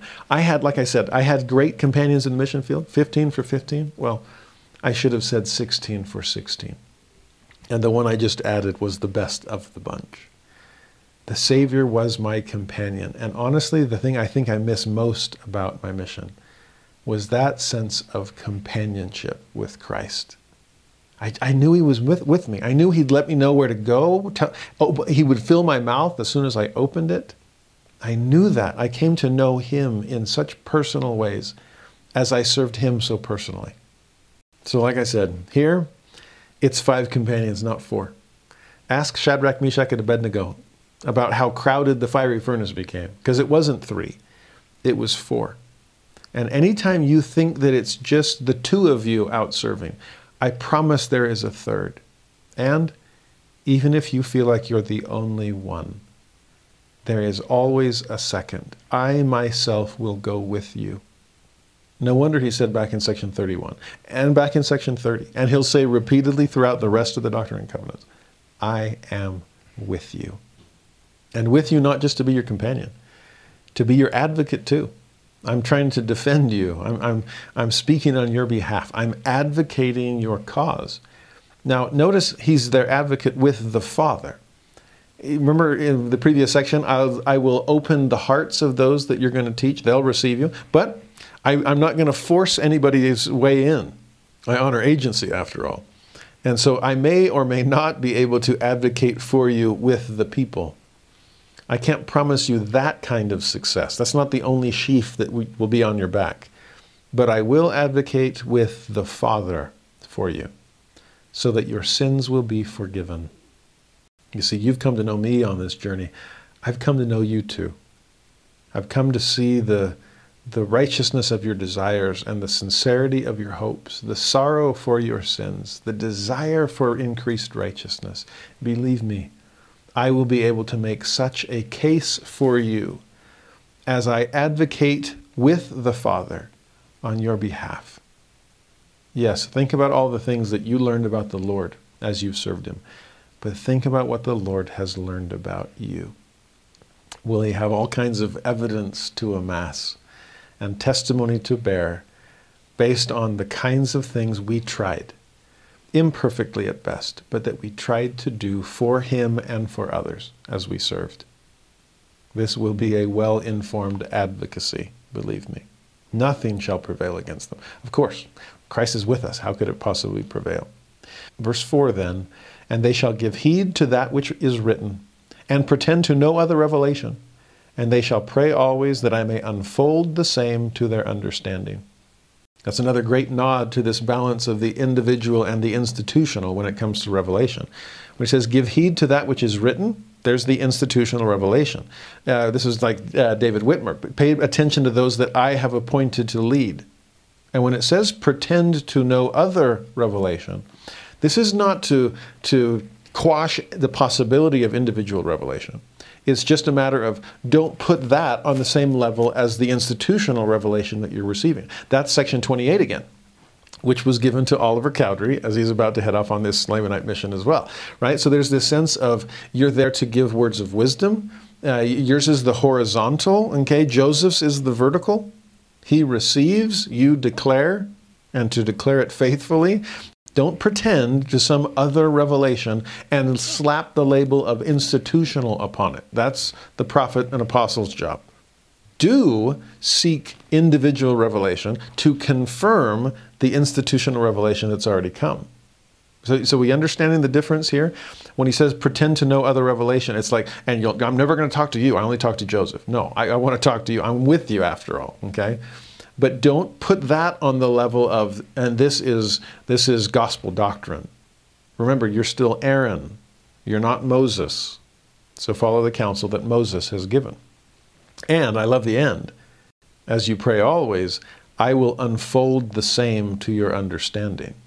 You see, I think sometimes we think, but there's just not enough. I want more. I want the esoteric knowledge. I want to be a Gnostic, right? I want the mysteries. Give me the good stuff. But what's interesting is the good stuff, the mysteries, are deeper understandings of the simple truths that have already been made clear to us all. I remember years ago participating in a survey for Institute students.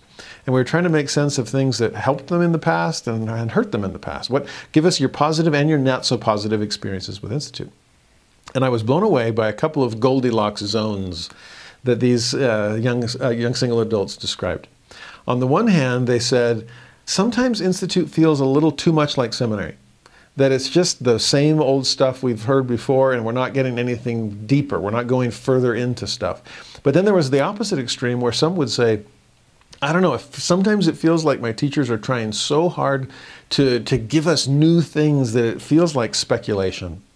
It's like, show me the chapter and verse that's going to be taught. Again, these are return missionaries themselves often. These are young adults. They've been there. They've done that. But also they have faith and testimony of what is true, and they're sometimes a little iffy about, is that really the gospel of Jesus Christ? I loved seeing both of those sides as I realized they really do want to prove the contraries and strike a balance. They want the new, but they don't want the weird. Well, this is what hit me. They're not looking for speculative breadth. They're looking for doctrinal depth. And that's what clicked for me. It's like, that's what they're after. I'm not here to take them down some random wormhole. It's like, hey, this is something you never heard before. But rather, let's take something you know right here in Scripture and let's dig deeply into it to understand things that we've never understood before. That hopefully is what's coming across from these videos. That I'm not trying to take you off in some speculative wandering, but rather, can we deepen our appreciation of things that we already know are true? Can we take apart verses and put them back together? Can we explore words and phrases and punctuation marks? Can we take revelation that has already been written and not pretend to any other revelation that I have received on behalf of the church? I haven't received any of those. But can we unfold what has been clearly given to our understanding? Unfold them, right? Accordion style. See bigger pictures and deeper truths based on the things that are already written before us. That's my goal as a teacher. I hope it blesses my students. And then the revelation ends. Verse 5, they shall give heed unto these words and trifle not, and I will bless them. Amen. Now, interesting, he would use that word trifle. In other words, take this seriously. Now, part of me wants to go, do they even need that reminder? I mean, this is Oliver Cowdery, for crying out loud. He's the second elder. This is Parley P. Pratt. I mean, but then I checked the dates. And if this is October 1830, do you have any idea how old this district of missionaries is? Oliver Cowdery just turned 24. Peter Whitmer Jr., 21. Parley P. Pratt, 23. And Ziba Peterson is 20. They're about to go on a 1,500-mile journey each way, the four of them, with no adult supervision. Well, yes, they're adults technically, but barely. Now, do you understand why the Lord would need to say, guys, you're probably going to have a blast out there facing freezing temperatures and going through uncharted wilderness, far, far away from anything you've done before. This is an adventure for a bunch of adventurous young adults. But take it seriously. Yeah, you'll have some fun. And if you know anything about Parley P. Pratt's personality, for example, yeah, it's going to be fun. But trifle not. Take serious things seriously. And believe me, the Lord takes His work and glory very seriously. We should too when we get to participate in it. Now, are we getting a sense of what's going on? I think we sensed it first when we were studying section 4 and section 6 and 11 and 14 and 15 and 16. All these, I mean, the church isn't even organized yet, and people are like, well, I want to serve. The field is white, all ready to harvest. Go out and thrust in your sickle. Well, now the church is organized, and we really need missionaries. So Whitmer boys, go out and serve. Thomas B. Marsh, go out and serve. Ziba and Parley and Peter and Oliver, go out and serve. Now 33, here's some more. Ezra Thayer, Northrop Sweet, go out and serve. Now it's interesting, again, these two names get lost in church history. But it's interesting that they are both connected in this specific revelation. And they will go out and serve together. But after some shared service, their paths do diverge. And Northrop Sweet is basically forgotten because he forgets the Lord and the church. In fact, after serving in the Church of Christ for a few years, he eventually leaves the church and starts his own that he calls the Pure Church of Christ. He ended up having 5 other church members join him in it, but as far as we can tell historically, it never grew beyond those original 6 members. And basically that's the last you hear of Northrop Sweet. Now Ezra Thayer, on the other hand, goes on to live a faithful and sacrificial life in the Church of Jesus Christ of Latter-day Saints.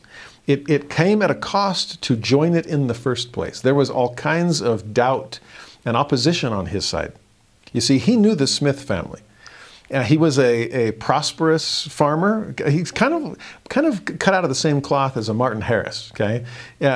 Prominent citizen in the community. He hires Joseph and his brothers, and even Joseph Smith Sr. on occasion, to come and work for him on these projects that he has going around Palmyra. He's impressed with them as far as their work ethic, but not very impressed about their education, since they had none. And so when he catches wind of these rumors that are floating around town about Joe Smith and a gold Bible and translating ancient records and new scripture, and it's like, he's like, what? In fact, he was so angry about this, what he perceived as a bunch of uneducated farmhands trying to come up with some kind of a church. It says he was filled with wrath when he first heard about the Book of Mormon. When some of his extended family members used his own horses to go out, and they heard that Hyrum Smith was going to be preaching. And so they rode off to be able to listen and were amazed at what they heard. But when Ezra Thayer found out that you used my horses to go hear the Smith boys preach, he told them, I never want you to use my horses again to go hear those blasphemous wretches preach. That's what he called them, blasphemous wretches. So here's a man with faith in God and care for scriptural truth. And when he hears about, something else is coming in on the Bible, these people that don't have any business preaching the Word of God are now preaching something that probably goes against the Bible that I know and love. I mean, this would have been the experience of a lot of people that heard the message of the church when it was first organized. Oh, this can't be good. It's additional scripture. Okay, I mean, we still hear that kind of opposition today.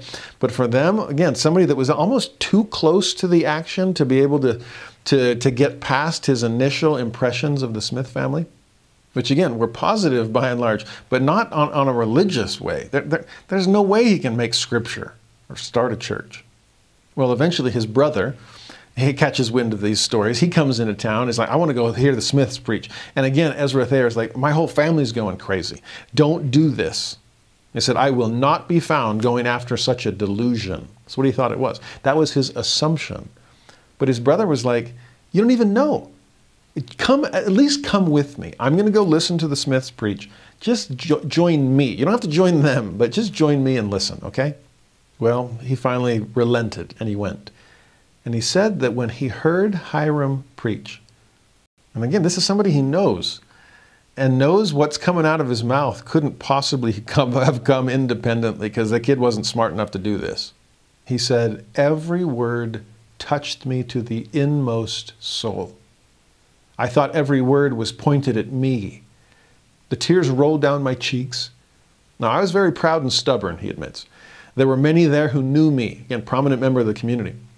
So I sat until I recovered myself before I dare look up. He didn't want anyone around us to see that he'd been weeping as he'd been moved upon by the Holy Ghost. But when he gets up and he sees this kind of fresh off the printing press copy of the Book of Mormon that Hyrum's been preaching from, he asks to see it. And he takes it and he opens the cover, and when he does, he says he's just blown away by the power of the Spirit that he feels. He called it an exquisite joy that filled his heart. Now, Martin Harris is there. I'm sure they would have known each other, or known of each other at least, and Martin Harris bears his testimony of the Book of Mormon. I mean, he's one of the three witnesses. He's supposed to do that, right? He bears witness of the Book of Mormon. And Ezra Thayer's response is classic. Remember, he's a little proud, he's a little stubborn, he's just as good as any other man. You're no better than I am, Martin, just because you know this is true. So he says to Martin Harris, well, you don't have to tell me that because I know it's true just as well as you do. I mean, how's that for a quick conversion? Okay? Stubborn, I'm not going to go. Stubborn, I don't want anyone to know. Well, stubborn, I know it's true just as much as you do. And I didn't need angels to tell me. I know it from the power of the Holy Ghost. Well, that changed Ezra Thayer's life. He joined the church, went on the mission he's being called to serve here in section 33, and remained faithful ever after. So let's see what he's told.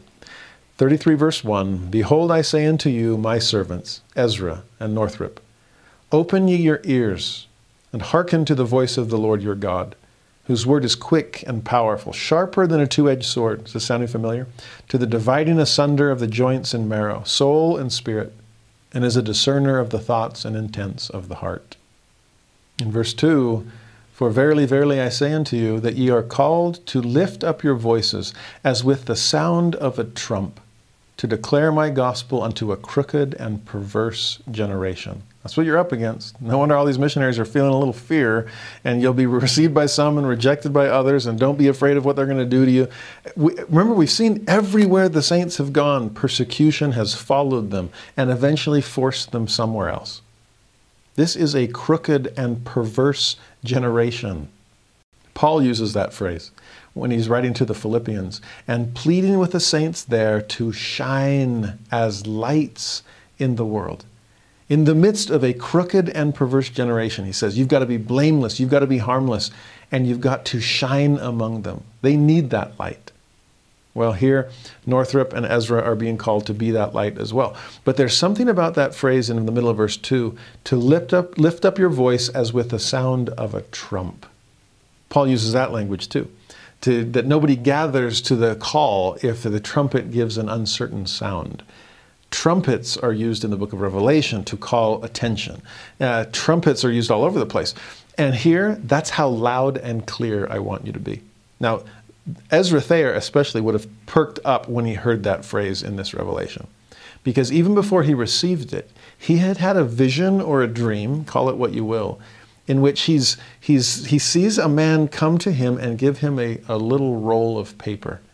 And then he hands him a trumpet and says to blow on it.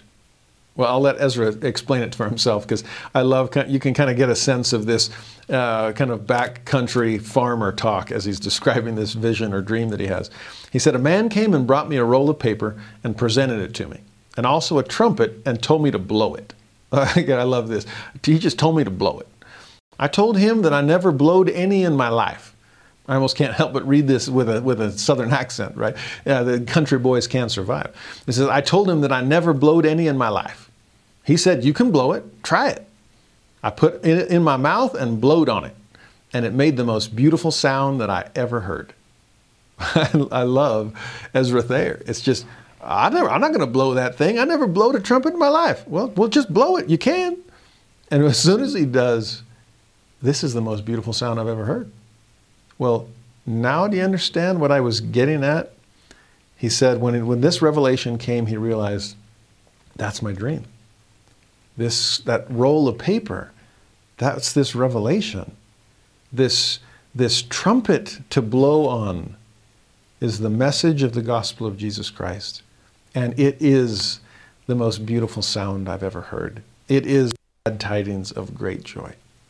So blow it, even if you never blowed it before. Well, verse 3, behold, the field is white, all ready to harvest. How many times have we heard that already?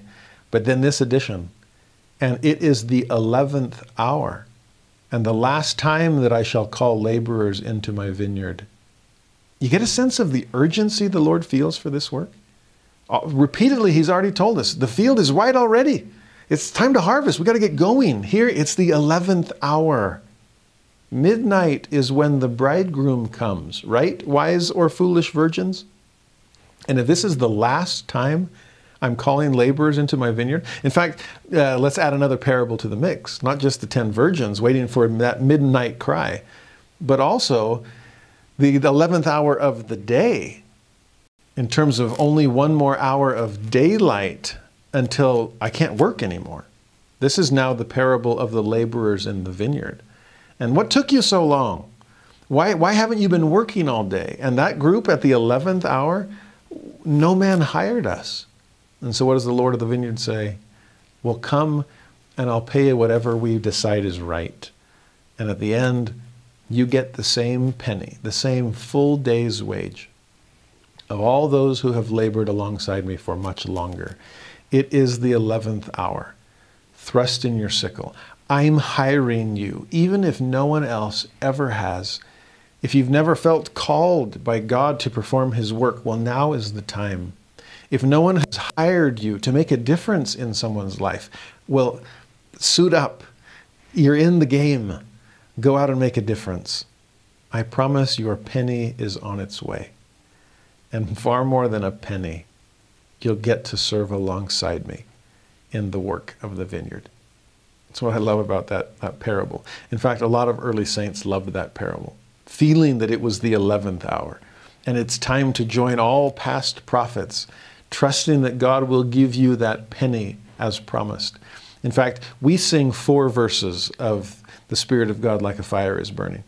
W.W. Phelps wrote 6 verses for it, if I remember correctly. And one of the verses that we don't ever sing says this: we'll wash and be washed and with oil be anointed, withal not omitting the washing of feet. For he that receiveth his penny appointed must surely be clean at the harvest of wheat. There is so much behind that phrase, the penny appointed. It is the timing. It's the 11th hour. It's the last time. This is the dispensation of the fullness of times. Time to gather all things in one. Time to gather Israel on both sides of the veil. Time to thrust in our sickle with our might. The penny is appointed. Don't worry about the wage. Focus on the work and give it all you've got. Verse 4, my vineyard has become corrupted, every whit. Remember, this is a crooked and perverse generation. There is none which doeth good, save it be a few, and they err in many instances because of priestcrafts, all having corrupt minds. Now, corrupt sounds hard, but think corrupted, that they've been damaged in some way. Why? Because of these priestcrafts, false doctrines that have been taught, untruths. No wonder they err in many instances. And it's a lot harder to do good when you don't know what good looks like. So go out and share the gospel. Fix the problems. Thrust in your sickle. Start pulling weeds. Okay? Gather out the wheat so that the tares can be removed. Verse 5, verily, verily, I say unto you that this church have I established and called forth out of the wilderness.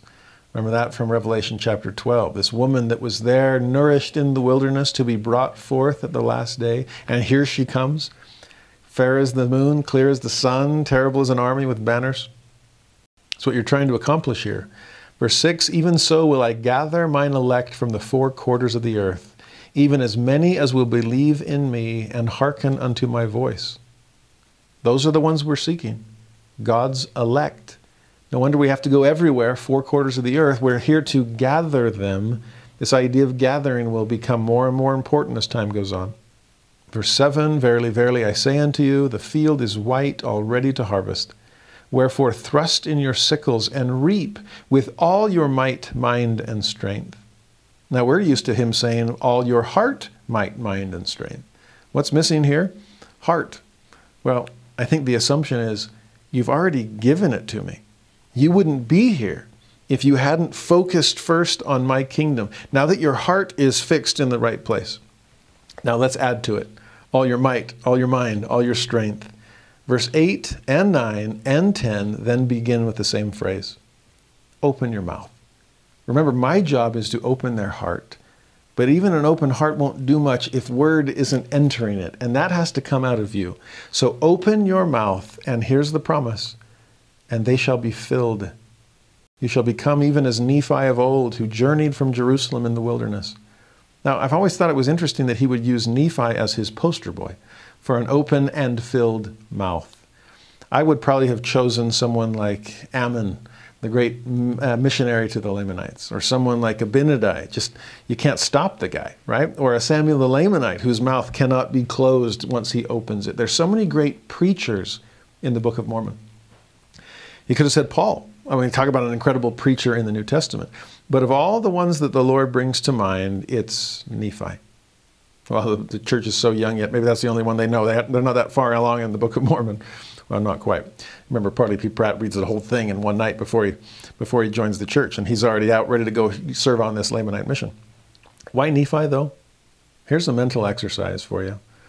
Go back and think about everything you know from Nephi in 1st and 2nd Nephi, and think about all the times that he did open his mouth, the different audiences he was speaking to, and the different kinds of things that came out of his mouth when he spoke to them.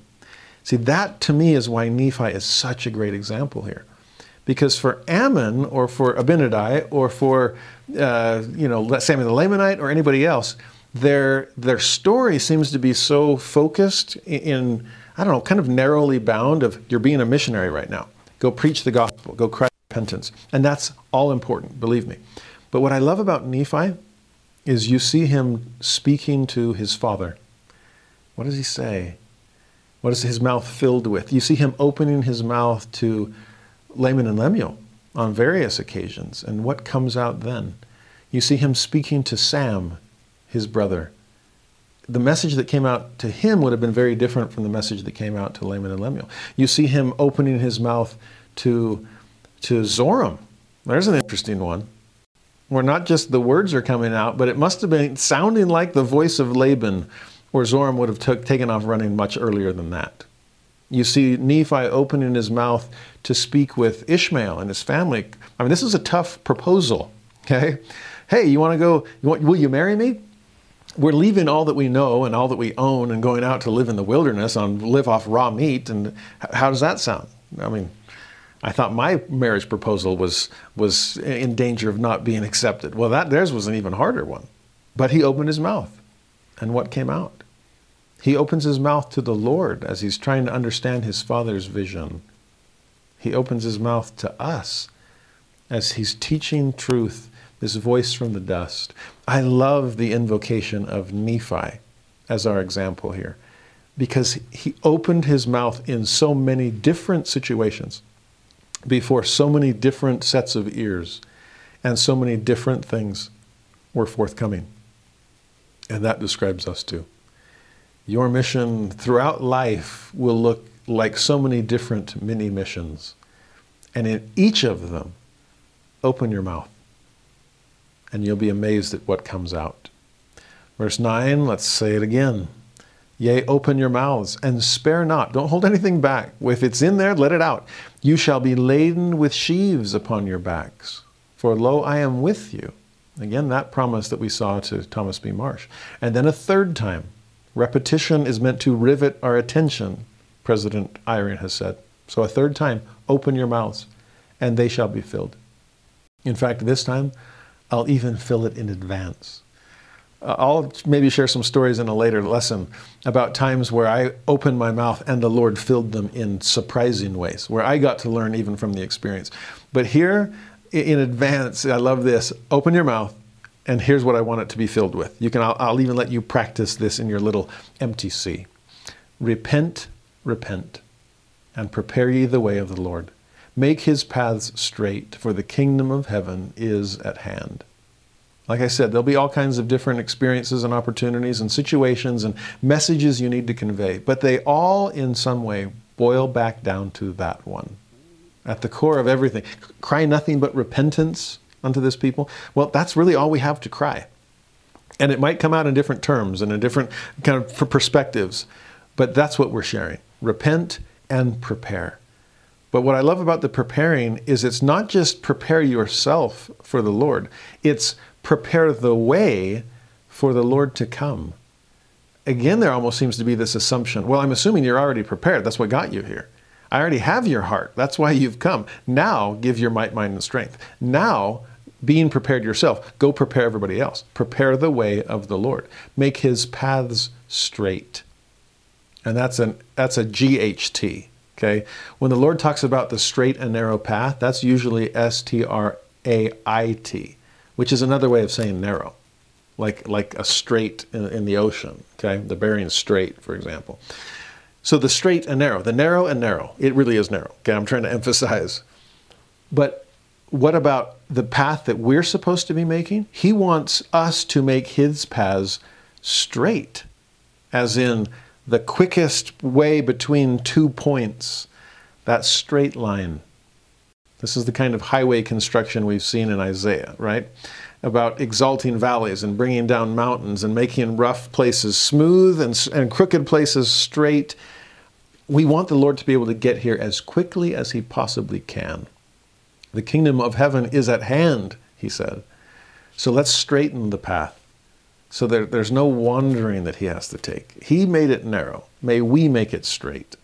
Then in verse 11, yea, more of the message that's coming out of our mouths once he fills it. Repent and be baptized, every one of you, for a remission of your sins. Yea, be baptized even by water, and then cometh the baptism of fire and of the Holy Ghost. Now what are we seeing? This first missionary message is essentially the fourth article of faith. Well, we saw 3 parts anyway. Repent, be baptized, and receive the gift of the Holy Ghost. What were we missing? Oh, faith. Well, keep reading, verse 12. Behold, verily, verily, I say unto you, this is my gospel. And remember that they shall have faith in me, or they can in no wise be saved. So we do have the full fourth article of faith after all. All those first principles and ordinances of the gospel. Verse 13, upon this rock, the rock of those principles and ordinances, how we come to the gate, how we start on the path, upon this rock I will build my church. Yea, upon this rock ye are built. That's what got you here. And if ye continue down this straight and narrow path, the gates of hell shall not prevail against you. Remember how many times he's promised that the gates of hell won't prevail if we're built upon the rock? Remember we talked about Catholicism's rock is priesthood authority through the Pope, that Protestantism's rock is a declaration of faith in Jesus Christ, that the Latter-day Saints' rock is revelation. And remember, it's all of the above, that if the church is built upon a revelation to us, confirming that God has called prophets and apostles and given them authority again. And then we go out and declare those things to the world and invite them to exercise faith in Christ and repent of their sins and immerse themselves in these realities and commit and covenant to follow Christ and then receive the gift of the Holy Ghost, which will help them endure to the end. Of course, that's the rock upon which the church is built and which nothing will prevail against. It's all the rock. And the rock is Jesus. That's the ultimate rock to build upon. Now in verse 14, how are we going to do all this? God has called us on missions. That's these first verses. He has given us a sense of urgency that we need to go full speed ahead. He's told us to open our mouths, and then he's given us exactly what needs to come out of them once they're open. And now he's going to tell us a few more details on how to serve in the way that he would have us serve. Verse 14, remember the church articles and covenants to keep them. That's section 20. That's the articles and covenants of the church. Do it in the Lord's way. Keep the mission rules, we would say. Well, keep the Lord's rules, most importantly. Verse 15, whoso having faith you shall confirm in my church by the laying on of the hands, and I will bestow the gift of the Holy Ghost upon them. Another division of labor. You confirm. It's your hands on their head after all. But I give the gift of the Holy Ghost. I mean, he's a member of the Godhead with me after all. Then verse 16, the Book of Mormon and the Holy Scriptures are given of me for your instruction, and the power of my Spirit quickeneth all things. So here's another amazing set of companions to bring with you on the mission field. Both the Book of Mormon and the Holy Scriptures, which in this case is the Bible. Hand in hand, hard to imagine a better set of companions than that. Unless, of course, we're not reading it the way the Lord would have us read it. Look at the end of 16. Along with Scripture, there's also my Spirit. Remember, the sword and the armor of God is both the Scriptures, the Word, and the Spirit. The Word makes it strong, and the Spirit makes it sharp. That's why here it quickeneth all things. Quickeneth means to make alive, not to make rapid, okay? And I love the fact that he's describing the Spirit is what gives life to the Scriptures.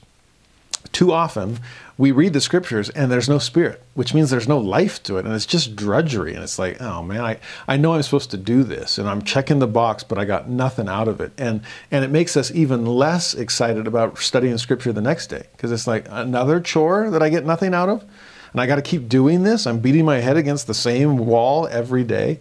No, take the Book of Mormon, take the Holy Scriptures. They're meant for your instruction. But allow the power of the Spirit to breathe life into them.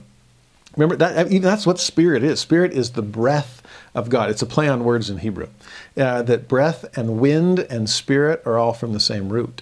So no wonder the creation account is God breathing into this dust. He is giving life. He is quickening physical material. Well, that's what he does in Scripture study. You want the Scriptures to come to life for you, then let God breathe into them. It is his voice speaking from the dust.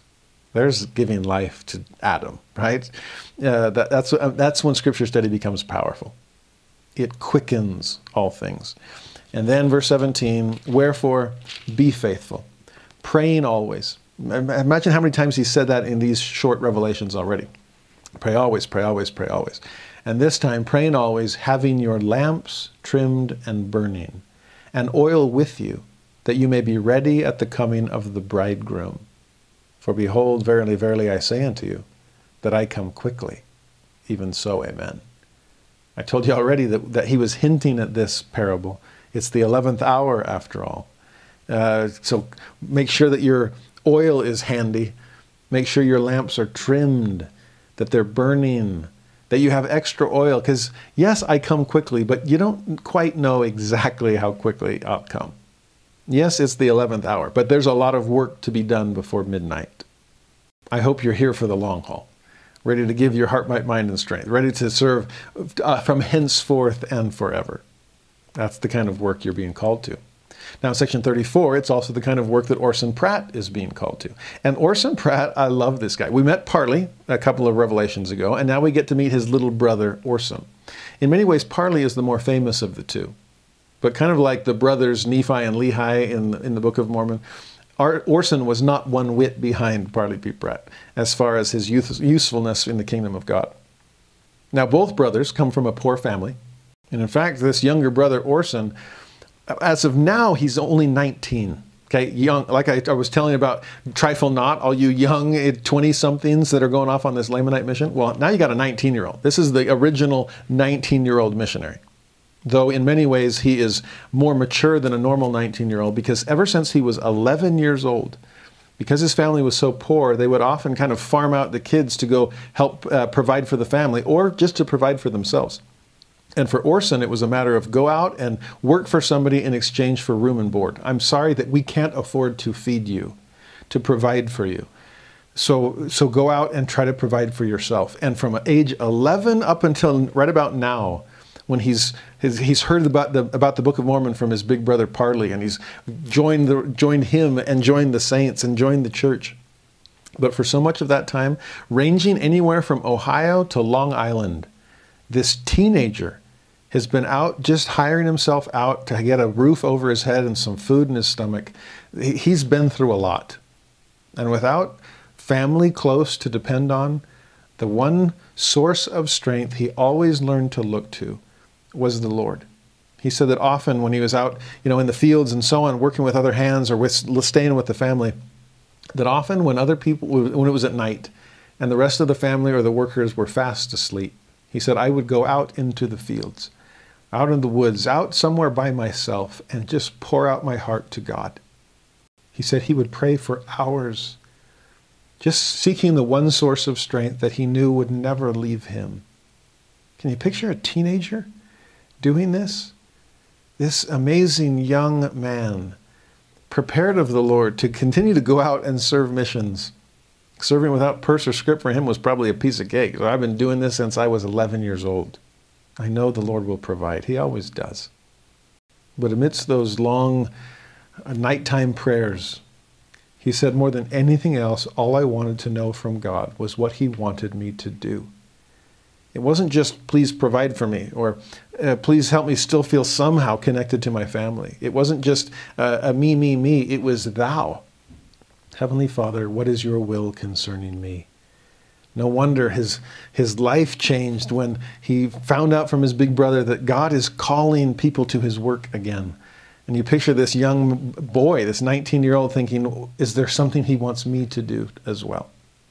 Well, here he's called. He's called to go out and preach. And later in life, as he's reflecting upon this experience, listen to what he says.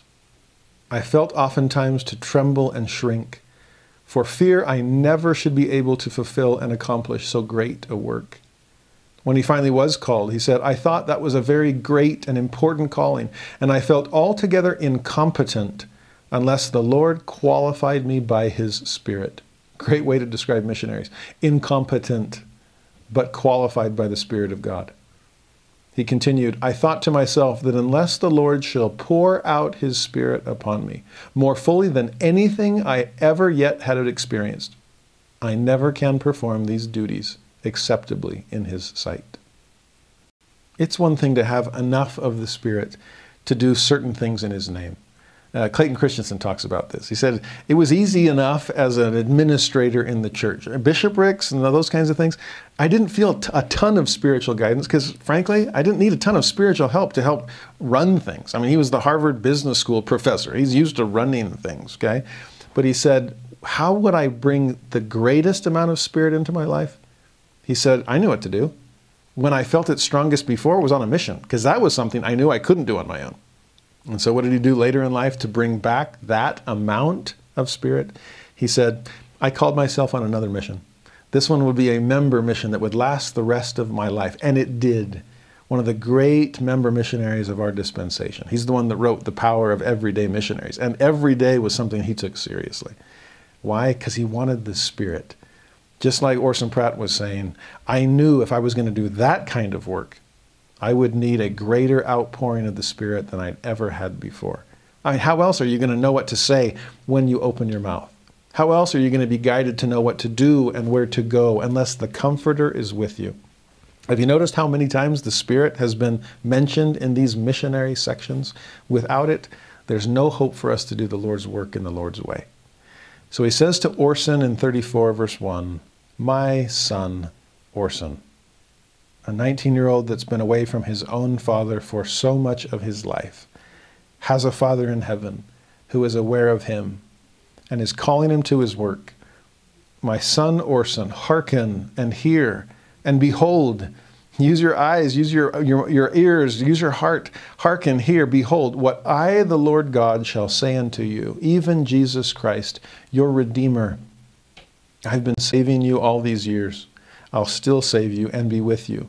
Verse 2, the light and the life of the world, a light which shineth in darkness, and the darkness comprehendeth it not. I know rejection, just like every missionary will. Verse 3, who so loved the world that he gave his own life, that as many as would believe might become the sons of God. Wherefore, you are my son.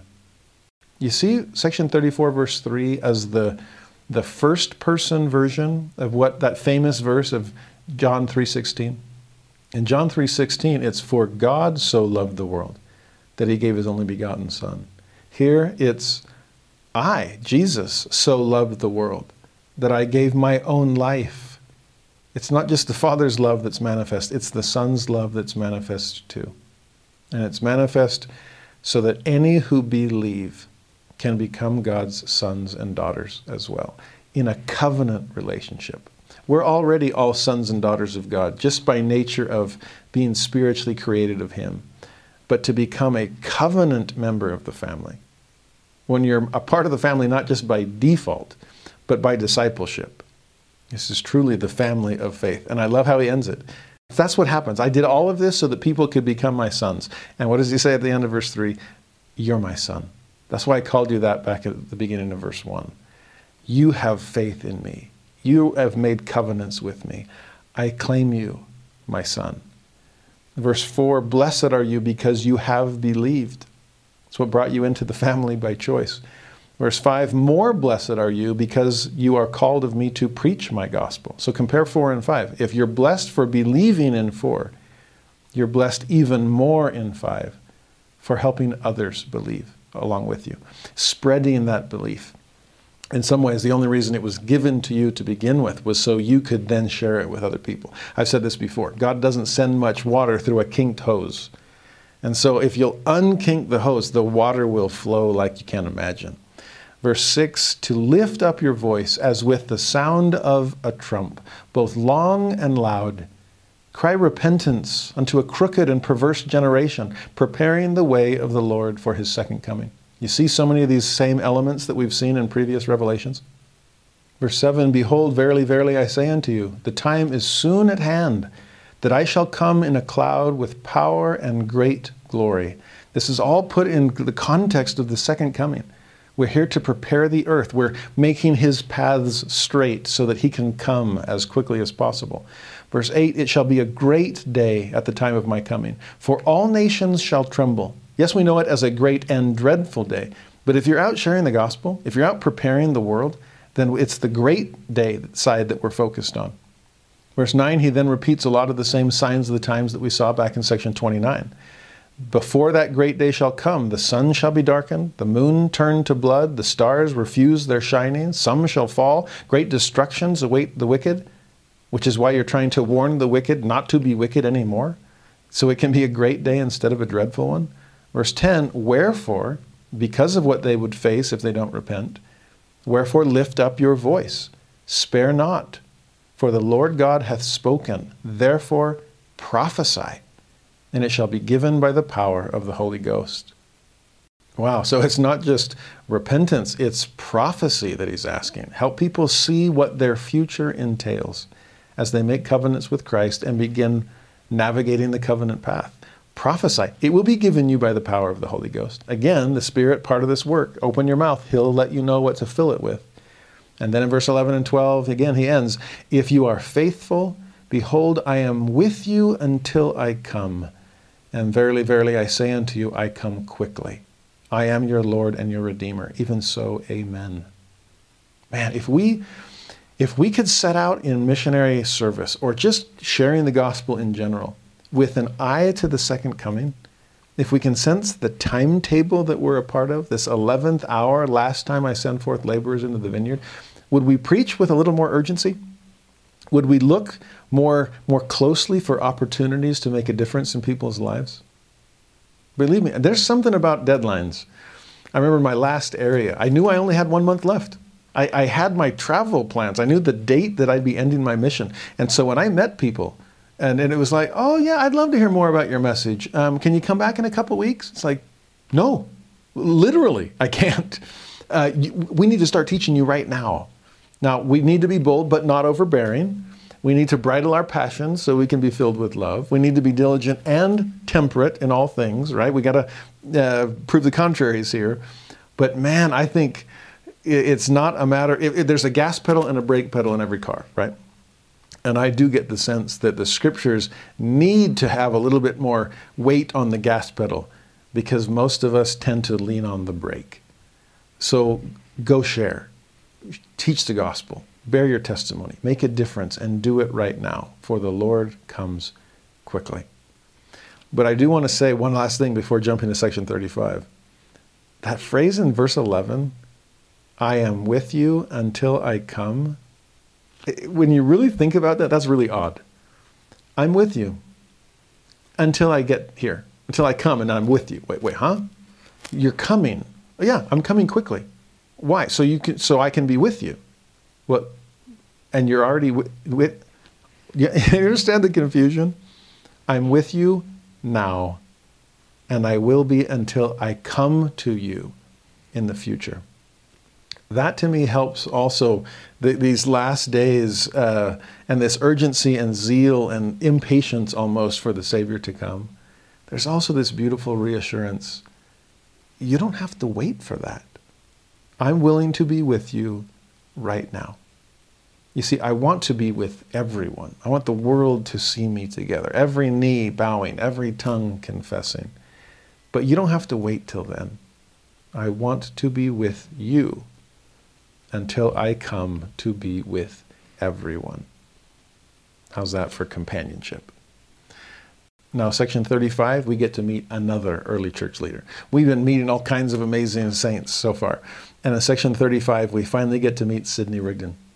Remember, I mentioned him back when the Lamanite mission starts heading southwest. And on their way to Missouri, they pass through Ohio. And one of the great blessings to come out of that mission is the conversion of Sidney Rigdon. Now, Sidney's amazing, and we'll meet him repeatedly throughout the Doctrine and Covenants. So I don't have to tell you his whole story right now. But for now, it's enough to know that he was a preacher, a restorationist. He just didn't know just how much the Lord wanted to restore. He was a Campbellite minister. That's where the Disciples of Christ and the Church of Christ eventually comes out of that group. But Sidney Rigdon was one of Alexander Campbell's right-hand men, and an incredible speaker, so eloquent, knew the scriptures like the back of his hand, which is actually, I think, one of the reasons that this revelation comes. Because section 35 is the first time you really start to see the Joseph Smith translation mentioned in the Doctrine and Covenants. We'll get more specific references to it later on. But here, Joseph's been working on it basically ever since the church was organized. It's like finish one scripture, you ready for the next? You translated the Book of Mormon, now you're ready to turn your attention to the Bible. Plain and precious parts have been lost. It's one of the reasons the Book of Mormon comes to restore them. But wouldn't it be nice to restore them within the Bible itself? So Joseph, this isn't going to be a matter of learning Hebrew and Greek and finding ancient manuscripts. It's going to be a matter of opening the English Bible, your tried and true King James Version, and with the Holy Ghost. It's one thing to open your mouth and it shall be filled. How about open your eyes and letting the Spirit show you things that are not yet on the page, but need to be there. Go chapter by chapter, page by page throughout the Old and New Testament, and with a prayer in your heart and an eye to revelation, Heavenly Father, what's this supposed to say? To go from Reformed Egyptian gold plates to English printer's manuscript took like 60 days of work. But to go from English King James Version to English Joseph Smith translation, he spent the next 3 years on it, from 1830 to 1833, and even then never felt like he was done. It's one of the reasons it wasn't published in his life. But here, Sidney Rigdon has joined the church. He's come into the circle of saints, and here he is called, can you be Joseph's scribe? I want you to help write for him as he dictates the Joseph Smith translation. I wonder also if part of this is, on the one hand, Sidney, you know the scriptures so much better than Joseph does. You might even be able to help in terms of, think about this verse. I've always been wondered about this, or there's a lot of controversy here, or I wonder if Sidney is coming with insight and with questions and a certain level of expertise to help Joseph. But also in reverse, I wonder how much of it is not just a play on his strength, but perhaps a caution to his pride. I know you know the scriptures really, really well, but there are some things about the scriptures that you can never know without the eye of a seer. I want you to see in scripture what Joseph allows you to see, that you'd never be able to see it on your own. You know it well, but nobody knows it quite like God does. And he's about to reveal truth through the prophet in ways that will blow you away. And it does. I'm amazed by the Joseph Smith translation. That would be a cool class to take someday. Of just, here's all the things that we can learn just through the JST that we wouldn't be able to learn in any other way. There's some profound truths there. But notice what else Sidney is told. Section 35, verse 1, listen to the voice of the Lord your God, even Alpha and Omega, the beginning and the end, whose course is one eternal round, the same today as yesterday and forever. I am Jesus Christ, the Son of God, who was crucified for the sins of the world, even as many as will believe on my name, that they may become the sons of God, even one in me, as I am one in the Father, as the Father is one in me, that we may be one. Now that is a beautiful introduction to someone who has spent his life knowing the Lord. Here's a man who's well educated. Here's a man who is so steeped in Scripture. Here's a man who's been preaching about this very Jesus for much of his life. And for the Lord to reintroduce himself. I know you know me. I want to recognize that and honor that, but I also want to reintroduce you within the context of the fullness of the gospel. I'm the beginning and the end. You've known this much. I have such a broader spectrum of knowledge I want to share with you. I want to be one with you and help you become one with me. I want all of us to be one with the Father. There's going to be something within Sidney Rigdon through much of his life. In fact, later Joseph would even say, I love Sidney. He's amazing. He becomes a counselor in the First Presidency. But he does say at one point, but Sidney lacks the love of other people that would allow him to become a president of the church. The amazing insight. To truly lead God's people, you need to love them as he does. Joseph did. Sidney didn't. We'll see during their time in Liberty Jail that Sidney leaves early and no one else is able to. We'll see Sidney eventually splinter off. And not all of it is his fault. There may have been some literal brain damage because of some of the persecution he faced in Ohio. He was never completely himself after that. But all of those things aside, there is a sense here, I wonder in verse 2 if there is a subtle foreshadowing. Like he says to Oliver, careful about pride. Like he says to Thomas B. Marsh, make sure you're humble, endure to the end. And as he focuses on oneness with Sidney Rigdon. I mean, looking ahead to section 124, Sidney Rigdon is specifically told, do not leave the saints in Nauvoo. You got to stay with them And yet when Joseph is martyred, where's Sidney? I think he's living in Pittsburgh. I don't know what it is, but there's something about this oneness that the Lord wants to emphasize for Sidney Rigdon from the very beginning. Then in verse 3, the message becomes more specific to him. Verily, verily, I say unto my servant Sidney, I have looked upon thee and thy works. I have heard thy prayers and prepared thee for a greater work. It's beautiful that the Lord recognizes all the good that he has done before. I hope any of you converts who have joined the church don't look back at your pre-LDS life as some kind of a waste, because it wasn't. All that Sidney did as a Campbellite was made a difference in people's lives. He was preparing them for greater things. The Lord was preparing him. And I love that the Lord will honor and accept all of your previous work, even as he is preparing you for something greater.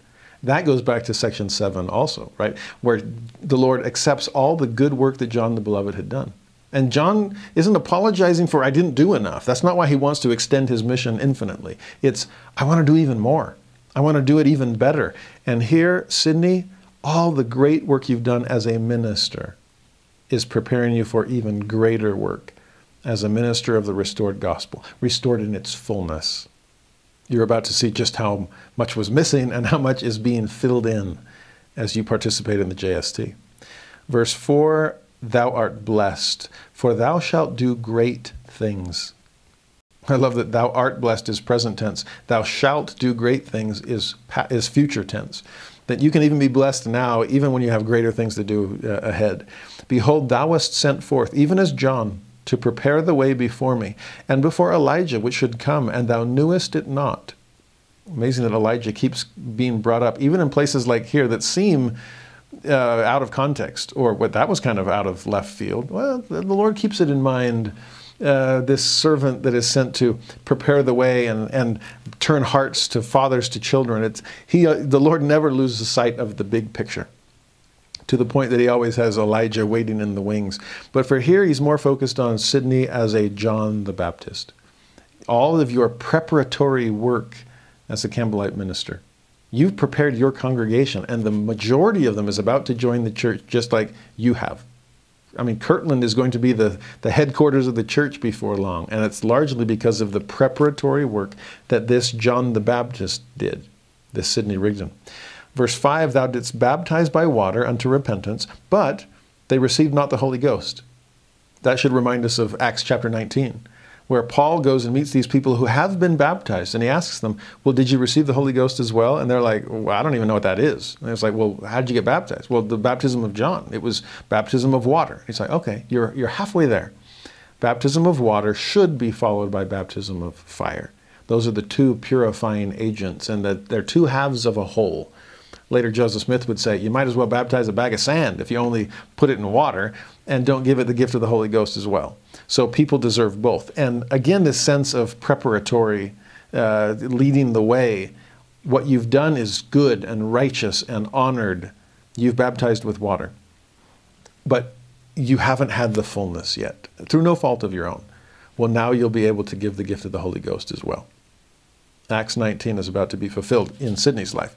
Then in verse 6, now I give unto thee a commandment, that thou shalt baptize by water, and they shall receive the Holy Ghost by the laying on of the hands, even as the apostles of old. So again, the two halves of the whole. And then 7, it shall come to pass that there shall be a great work in the land, even among the Gentiles, for their folly and their abominations shall be made manifest in the eyes of all people. We saw crooked and perverse before. We see abominations here, which seems similar, but also just folly. They don't know any better. They've been working without certain plain and precious parts. Well, they're about to see all that they've been missing, and you're going to be able to help with that. Verse 8, I am God. Mine arm is not shortened, and I will show miracles, signs, and wonders unto all those who believe on my name. Beautiful mental image of a God whose arm isn't shortened. Well, flip it around. Think about, again, I wouldn't think of God here, but think about things with really short arms to the point that they can't do as much. Has a Tyrannosaurus Rex popped into your head? where it's just, I loved dinosaurs as a kid. I wanted to be a paleontologist when I grew up. But those wimpy, tiny little arms, like, what good are those for? I mean, good thing he's got such amazing teeth, right? Because he's not going to do much with those little stubs. You can't do much. You can't reach much. My youngest daughter loved that movie Despicable Me, but her favorite characters were those minions, those little yellow things. But their arms are so short. And I always laugh that sometimes I want to give my daughter a hug. I'll wrap my arms around her, and sometimes she just kind of sticks her arms out like this. And I call them minion hugs. And I'm like, no, Monet, I don't want a minion hug. I want a real hug. These tiny little arms that don't even reach around me. Well, the Lord doesn't have minion arms, and he doesn't have T-Rex arms. The Lord's arm is not shortened. In fact, as he's often said, my arms are stretched out still. His arms of mercy, the wings of the mother hen gathering people underneath them. I promise there is nothing outside the redeeming reach of Jesus Christ. He can reach out even to you. His arm is not shortened. And if we will just believe, then we will see miracles and signs and wonders. We see it in 9. Whoso shall ask it in my name in faith, Christ is a part of it, your faith is a part of it, they shall cast out devils. They shall heal the sick. They shall cause the blind to receive their sight, the deaf to hear, the dumb to speak, the lame to walk. It's not just truth we're restoring, Sydney. It's power. They had a form of godliness, but deny the power thereof. Remember, that's the first vision. All of these great spiritual gifts that you know so well from your study of the New Testament, they're here for the asking if you will only have faith. My arms will reach to you. Will you reach back to me, or is your arm shortened? Can we reach each other as he's extending spiritual gifts? Do we have the faith to extend our arm all the way back to him to receive it? In verse 10, the time speedily cometh that great things are to be shown forth unto the children of men. And that still holds true today. Oh, great things. The time is speedily coming. We have no idea what God is yet to reveal. Great and important things. But the other side, verse 11, is also sadly true. If faith will bring miracles in 8 and 9, in 11, without faith, here's what we're left with. Without faith shall not anything be shown forth, except desolations upon Babylon, the same which has made all nations drink of the wine of the wrath of her fornication. Now that's strong language that Sidney Rigdon would have been well familiar with. I'm sure he gave many a sermon from the book of Revelation himself. But this whore of Babylon, she's described as, who has a cup, and with it is the wrath of the fornication that she has committed with the kings of the earth. That's why she's the whore of Babylon. Babylon is the world, the wicked world. And she, unfaithful to God, so you have this covenant infidelity, committing fornication with the kings of the world, not being true to the true husband that she should have been sealed to all along. Remember, this is a custody battle, and we're trying to choose which set of parents we're going to go with, Christ and the church, or Satan and the world. We have fidelity on one side, we have fornication on the other. And here she's made all the nations drink of the wine of the wrath of her fornication. Compare that to Jesus, who is trotting the winepress alone, out of an act of ultimate faithfulness to the covenants he made with the Father. There is the wine of faithfulness and the wine of fornication. That's all second coming context as well, as the Savior comes in robes of reminding red, as Elder Maxwell used to say, having trodden the winepress alone. Will we allow the Savior to bear our stains in his raiment? Or will we be bearing the stains of the wine of the wrath of our unfaithfulness, the fornication with the world, something we're never supposed to be with? But also, as he says in 11, that nothing's going to be shown forth except desolations. It's interesting that everybody gets to participate in some of the signs of the times. On the good side, the great day of the Lord, we'll have signs like the fulfillment of spiritual gifts, miracles before us. As opposed to the wicked, what's the proof that they'll get? The sign of the Savior's coming. Well, destruction upon Babylon. By then it will be too late because they didn't heed the calls to repent that preceded it. Now, verse 12 says something amazing to me. I wish I would have understood verse 12 when I was a full-time missionary. Because one of the hardest things about tracting, opening in some new area and it's just, okay, it's a blank slate and I have no idea where to even start, is I wish I knew who's ready.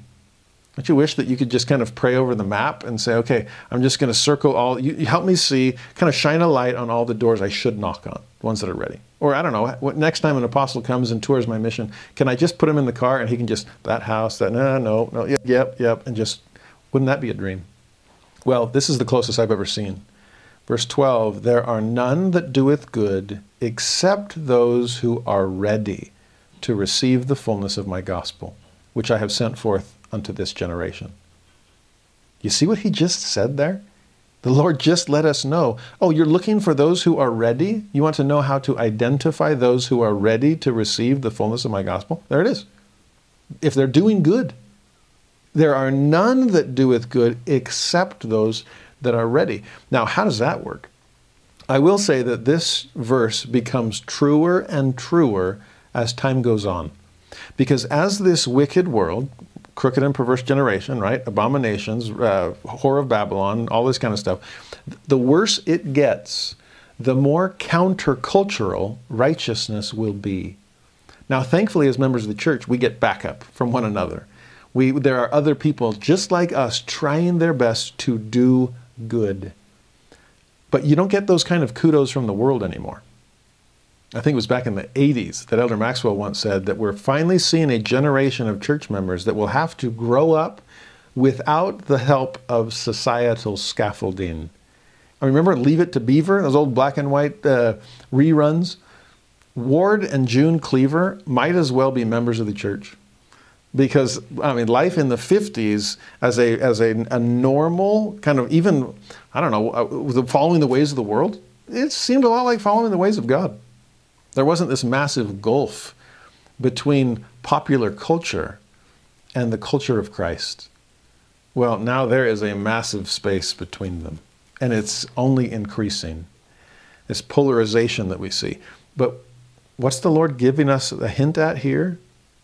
Picture someone without the scaffolding. I mean, we don't have societal scaffolding anymore, but the church sure is good scaffolding.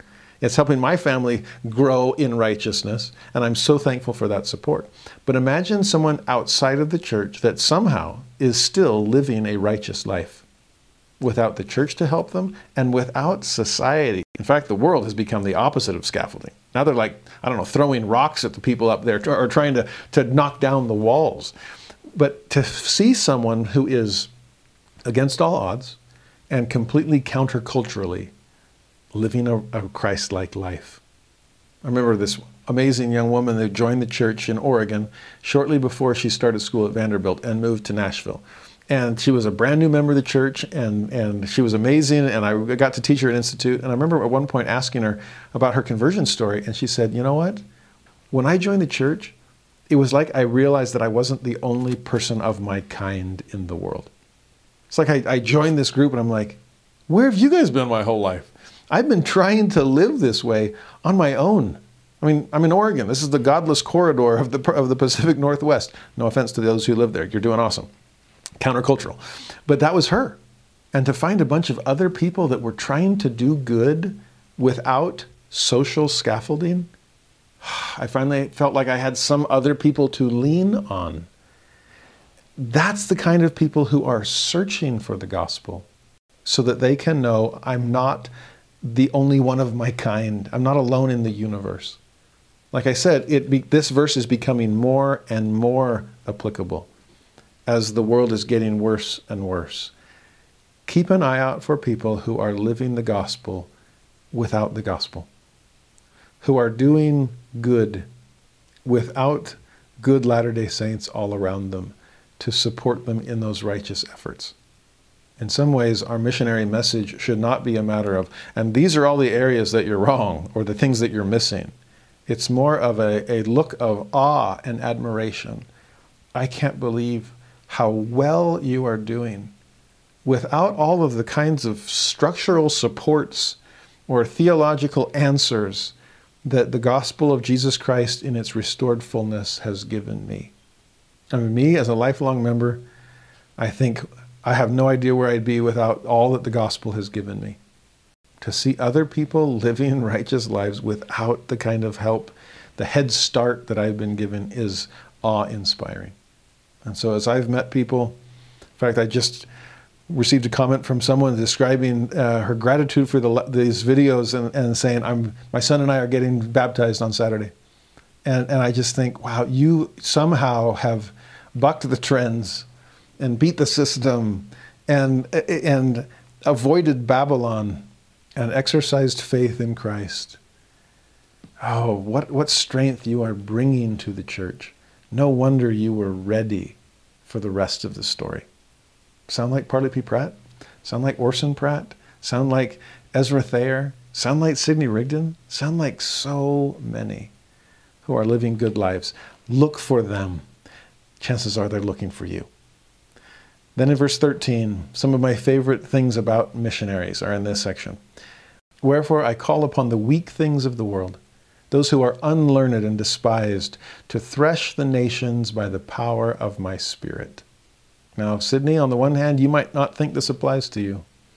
You don't seem weak or unlearned or despised. You were a well-educated and popular preacher. In those days, there was still a lot of prestige that went with the professional clergy. So this might be a gentle humbling on the Lord's part for Sidney Rigdon. Because who does he prefer? Who, in fact, has he called in Joseph Smith? Who's he called in all the rest of us? Weak, uneducated, unpopular. I love that, because to me, it's like, I remember especially as a 19-year-old going, wait, that's who the Lord's looking for? I totally qualify. I'm weak, I'm unlearned, I'm despised. Well, then sign me up. And sign me up for what? To thresh the nations by the power of the Spirit. In fact, older versions, before the 2013 edition of the Scriptures, it was thrash the nations. I don't know if the original manuscripts, they were able to see that, like, yeah, it really was an E, not an A. But there's something, and the word essentially means the same. To thrash, to thresh, it's the same thing. I did kind of prefer thrash, because especially as a teenager, it seemed like just thrashing, okay? The term is identical. To thresh is well, we've seen so many examples already of farm work and thrusting in the sickle, harvesting, sheaves on the back. Well, part of that process is to thresh the grain. You see, when you've harvested the wheat, you don't eat the stalk. You still got some work to do. And that work consists of threshing. You see, you want to separate the kernel, the grain itself, what you're actually going to eat, from the husk, from the chaff, it's often called in Scripture. You notice that the field was white already.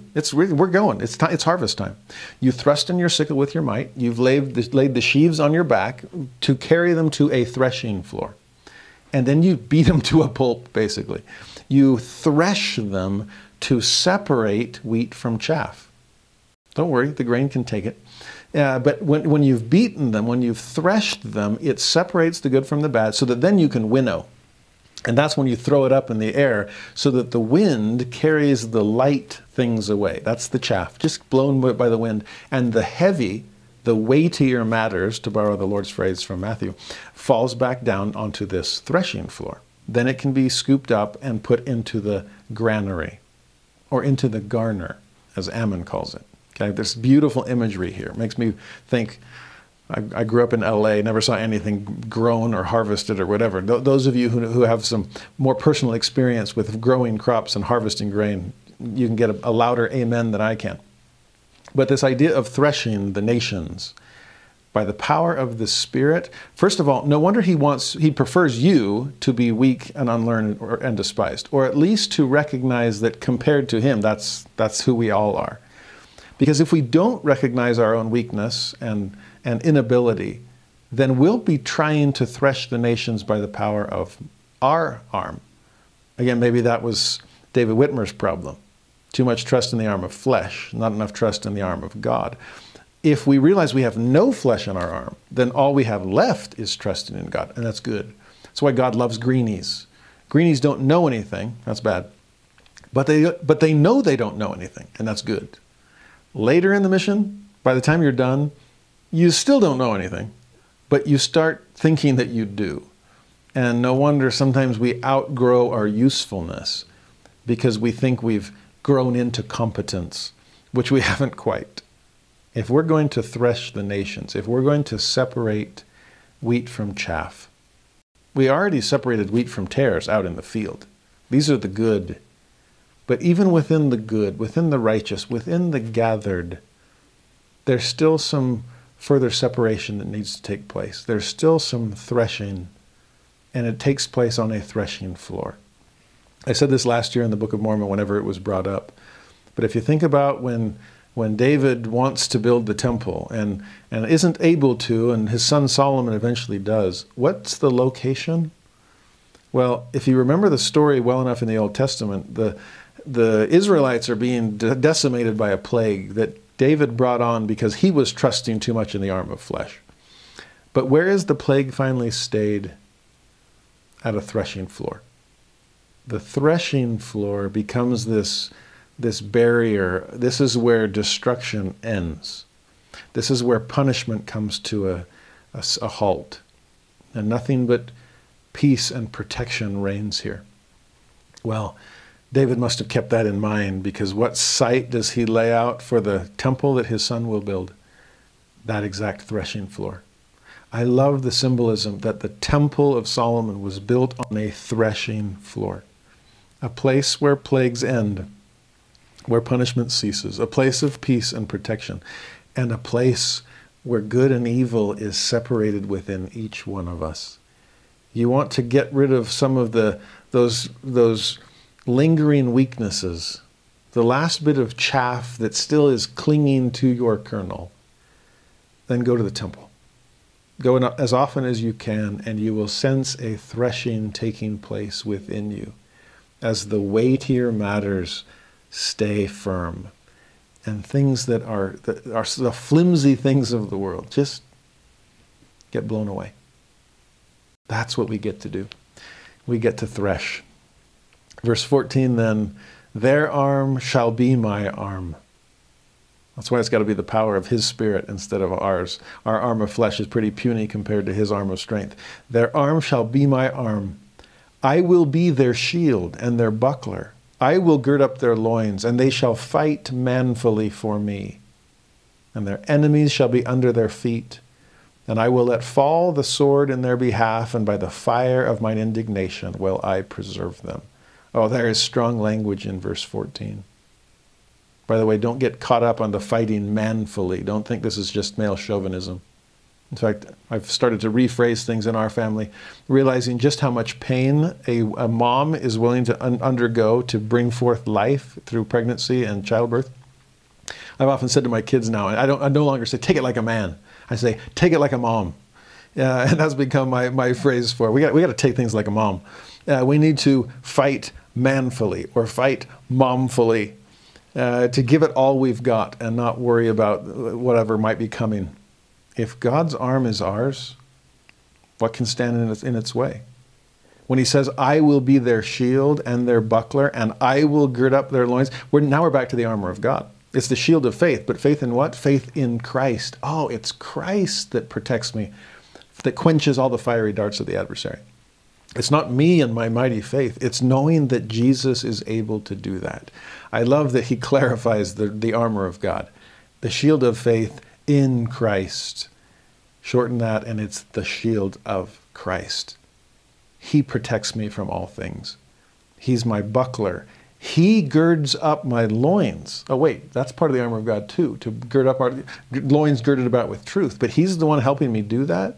The Lord is both the one who helps us put on the armor, and he's the armor itself. We put on Christ. That's what protects us from the wiles of the adversary. And he's the one that helps buckle it all on. Verse 15, he then says, the poor and the meek shall have the gospel preached unto them. They shall be looking forth for the time of my coming, for it is nigh at hand. Again, do it all in context of the urgency of the second coming. They are. After all, they're poor and they're meek. They're not caught up in the things of the world because the world has done nothing for them.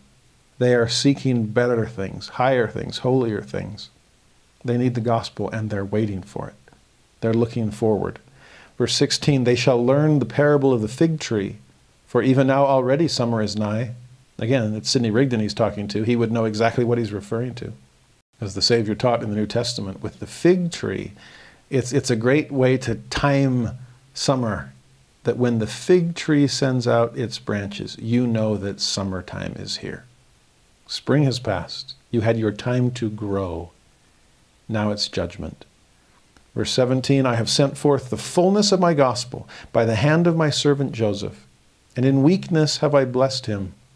You'll recognize a lot of that weakness, believe me, since he's not as educated as you are, since he doesn't know the Bible as well as you do. He's about to have the ultimate crash course for the next 3 years, and you'll get to be a part of it. But the fullness will come through him. You've been a master at teaching a part. Now prepare to receive the rest. Verse 18, I have given unto him the keys of the mystery of those things which have been sealed, even things which were from the foundation of the world, and the things which shall come from this time until the time of my coming, if he abide in me. And if not, another will I plant in his stead. I wonder how Joseph Smith himself feels as he's revealing these words. It's like, yeah, the fullness of the gospel is coming from my hand. That's awesome. I'm the Lord's servant. Awesome. In weakness have I... Yeah, you're right. Okay, admitted. Lots of weakness. But hey, the keys of the mysteries and sealed things and the foundation and all this, it's all coming through me. I'm amazed. Oh, but only if I abide in him. If not, he's replaceable. Talk about putting Joseph in his place. A lofty place, but also a place that can be filled by someone else if Joseph ever falls from it. I think that's good advice for us all to keep, knowing that all of us are replaceable. The only irreplaceable part is Jesus Christ. If we abide in him, we'll never lose that position. But if we fall from him, then we fall from our place, and someone else will be called to take it. Verse 19, Sidney is then told this, wherefore watch over him, that his faith fail not, and it shall be given by the Comforter, the Holy Ghost, that knoweth all things. So again, we're talking the Spirit, we're talking the Comforter. He'll need help, and nobody knows the Scriptures better than you do, Sidney, to be able to teach him and to help him and to comfort him, to shore up his faith when he's up against challenging things. Remember earlier, Oliver Cowdery is told, be open to the admonitions that Joseph gives you and admonish him in his faults as well. Neither one of you is perfect, so help each other out. And here again, Sidney now is told, you're going to have to help Joseph. Watch over him, strengthen him. He'll be doing the same thing for you. We're in this thing together, companions in Christ, right? But I hope also that helps us realize that even the strongest among us need to have their faith fortified. And even the most righteous, the ones that we think are untouchable, we can do our best to watch over them too. If they're in a position of that much importance, then you better believe the adversary is aiming extra hard at them too. So watch over them. Pray for them that their faith fail not. And then in verse 20, it becomes much more specific to Sidney's actual role as scribe in the Joseph Smith translation. A commandment I give unto thee, that thou shalt write for him. So there's the scribe. And the Scriptures shall be given even as they are in mine own bosom, to the salvation of mine own elect. I am so intrigued by that phrase. That's my favorite verse of Scripture about the Joseph Smith translation. It doesn't call it by name. It speaks of the Scriptures being given. Okay, I'm going to restore plain and precious parts. I want you to have a full understanding of what the Bible is trying to convey. But the way he describes it, the Scriptures as they are in mine own bosom. Can you imagine catching a glimpse of God's set of Scriptures? I remember back in my seminary days, the set of Scriptures I teach from is so marked up, there's like no white space left on the pages. And every once in a while, if I saw a student that didn't have Scriptures or didn't seem to be very into them or didn't even have them open, I'd often go by and I'd have my Scriptures open to the place, and I'd put it on their desk and say, oh, would you mind reading verse 14? And what I wanted them to see or experience was not just to see verse 14. They could have seen that if they just opened up their book or had a neighbor show them theirs. I wanted them to see my copy. I wanted them to almost be blown, like almost distracted from, wait, what verse was that? I can't even see the verse numbers underneath everything. It's so much written in the margins and footnotes highlighted and things connected and circled and underlined and stuff. I mean, it's 20 years worth of work in that set of scriptures. I use a different set here. These ones are the large version. My eyes are going, and so this helps me see. But they're not marked like the others. Those ones almost teach themselves, okay? It's everything. It's 2 decades worth of blood, sweat, and tears stuck in the margins. But I just want them to see, wait, this is how much is in the scriptures? This is how much I could be getting out of them? Wow. I just hope that it would jumpstart just a little to see that there's a gold mine and the mother lode is right in front of them. Stick a pick in it and start going to work. Well, mine would be nothing compared to seeing the Lord's set of scriptures. I actually chuckle at this verse because a good friend of mine that I used to teach seminary with, he told me this story that when he was growing up, there was a member of the church that was in his area. His daughter was the same age as this friend of mine. But he was a church leader, incredibly well respected, and knew the scriptures unlike anyone this guy had ever met in his life. And in fact, he said that he would go on a date with this girl, the daughter of this person. And he said, before the date, as she was getting ready or something, I would sit there and me and this father would have these conversations about deep doctrine. Now, this friend of mine loves the scriptures. I mean, he's a seminary teacher too. And so he said, I eventually had to stop dating this girl because I realized that I was kind of using her to get to her dad. It's like I wanted to hang out with her dad more than I wanted to hang out with her, and I felt that was unfair to her, so I needed to end the relationship. But we'd have these amazing conversations when it was like, well, you want to take out my daughter again? Well, ponder this, and we'll come back and discuss before you can ask her out again. But at one point, he was sitting across the coffee table from this man, and his scriptures were on the coffee table closed. And he was just, I just want to see him. This guy knows the scriptures so well, I just want to look. I want to see what they look like. And so when at one point this man left the room to, I don't know, check on his daughter or whatever, see if she was ready. And this friend of mine couldn't resist. So he quickly ran over and opened up the scriptures and started leafing through them. And wait, what? And what struck him as he kept going through, nothing was marked. And surprised and a little disappointed, he confessed his sin when the man came back. He said, I have to tell you, when you left, I was dying to see your scriptures. I figured like the sealed portion would be written between the lines, but nothing's marked. Why is that? And the man just laughed at him, probably for wanting to see the scriptures, first of all, but also just said, I don't need to mark them. I know them.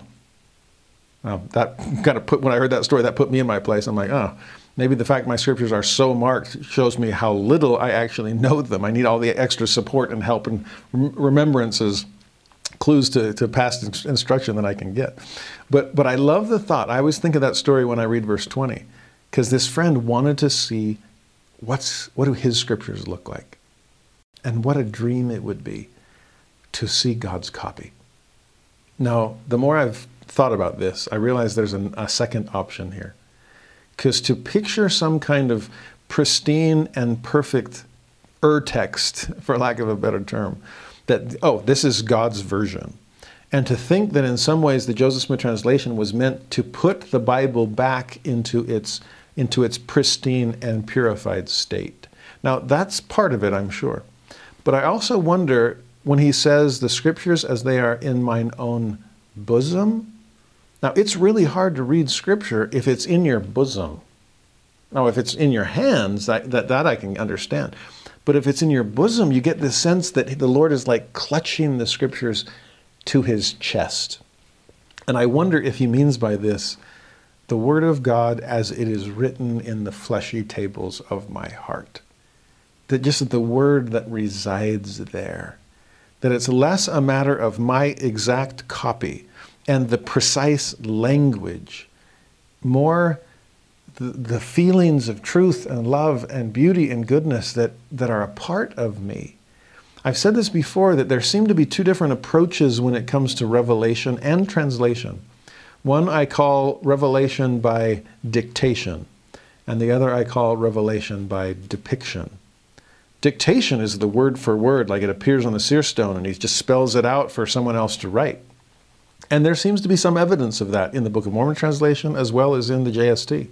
But there's other revelation by depiction where it's more of you get a sense or a picture of something that then you're supposed to translate into the 1,000 words. How do I put that? Remember, study it out in your mind, think about it, ask me if it's right, and then I'll confirm that it's true. That's the approach to translation Oliver was supposed to take. That doesn't sound like just read it off the seer stone to me.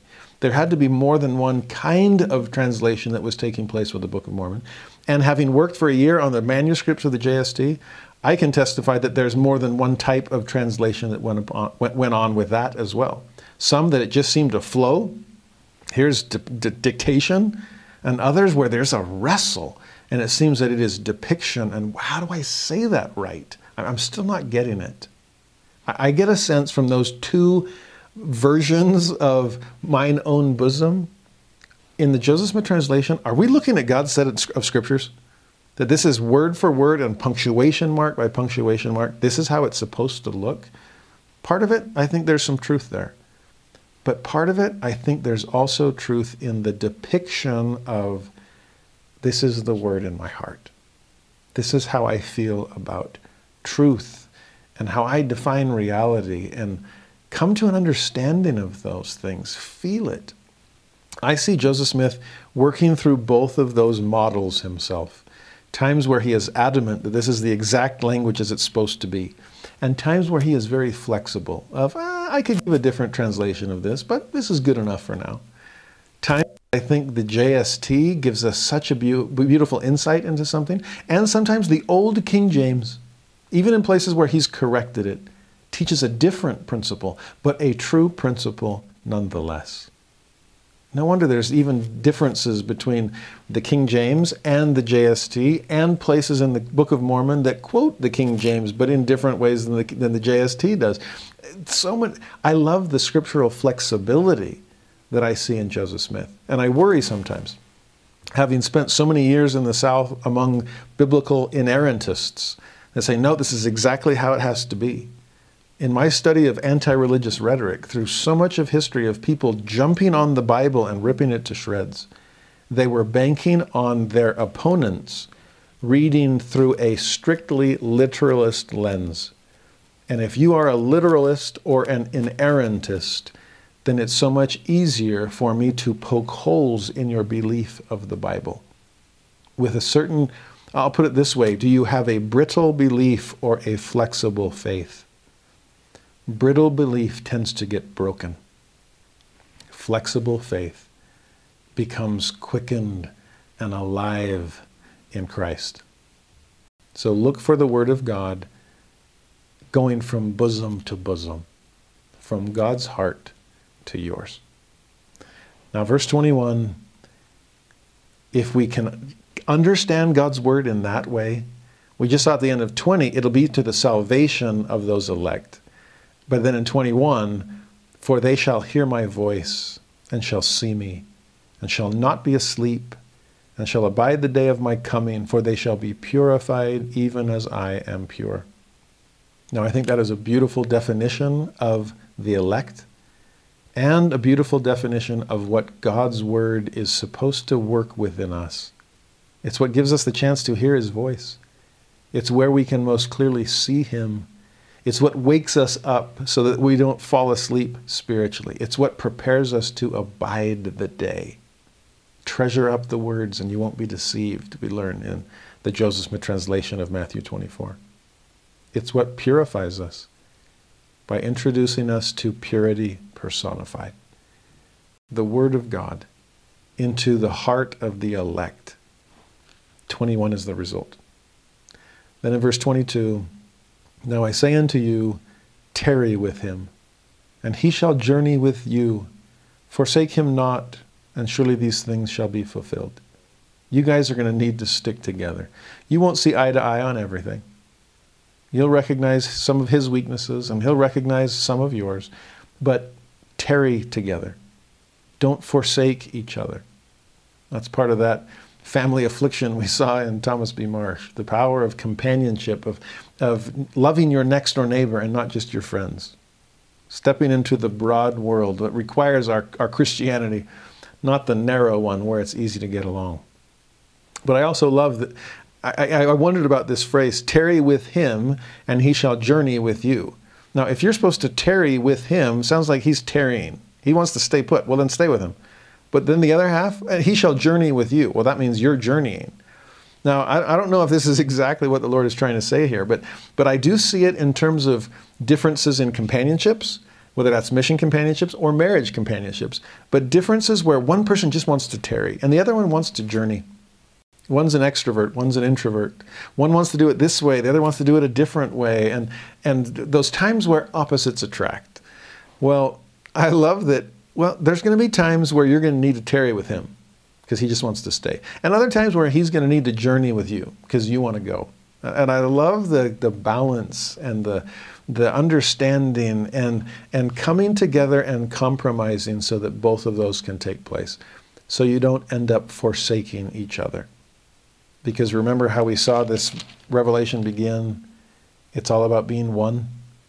One in me as I'm one in the Father, and the Father's one in me, that we may be one. Well, Joseph and Sydney, you guys have to become one also. There's going to be some challenge there, but some amazing blessings that the fulfillment of these promises is riding on. Verse 23, he then says, inasmuch as you do not write, behold, it shall be given unto him to prophesy. And thou shalt preach my gospel, and call on the holy prophets to prove his words as they shall be given him. Now, where it starts, times where you don't write, this isn't the only thing that you're going to be doing, okay? Joseph Smith said that the JST was an important part of his calling, but it still was only part. And he's got to go out and preach the gospel. He's got to gather Israel. He's got to build a temple. And he's got to build the New Jerusalem. There's so many things on Joseph's plate. The JST is just going to be one. So there will be times where you're not writing, okay? Because there's times that he's not translating. Instead, there will be times where he is prophesying. He's out preaching the gospel. Well, go with him. You should be preaching the gospel too. And then I love the way it ends at 23. You, Sydney, call on the holy prophets to prove his, Joseph's, words, as they shall be given him. Now here again, we see the division of labor and the separation of gifts. We saw it in section 28 with Joseph as Moses and Oliver as Aaron. Joseph's going to receive. Oliver, you then declare faithfully what he's received. He's going to receive commandments and revelations. You then explain it and teach it and preach it with words of wisdom. Well, Sydney's going to be the same kind of thing. In some ways, Sidney Rigdon is kind of an Oliver Cowdery 2.0, just better educated, especially in terms of Scripture. But the idea of the words will be given Joseph, then what I want you, Sydney, to do is to call upon the holy prophets to prove his words. Now, this is where ancient Scripture and modern Scripture comes hand in hand. This is one big cloud of witnesses, after all. Okay, it's part of the canon. It all fits in the same box. It's just getting denser, not changing its shape, right? And what I love, the role of Sidney Rigdon, as Joseph is giving truth. Joseph doesn't know the Bible as well as Sidney does. Joseph's better at new revelation. Sidney is more familiar with old revelation.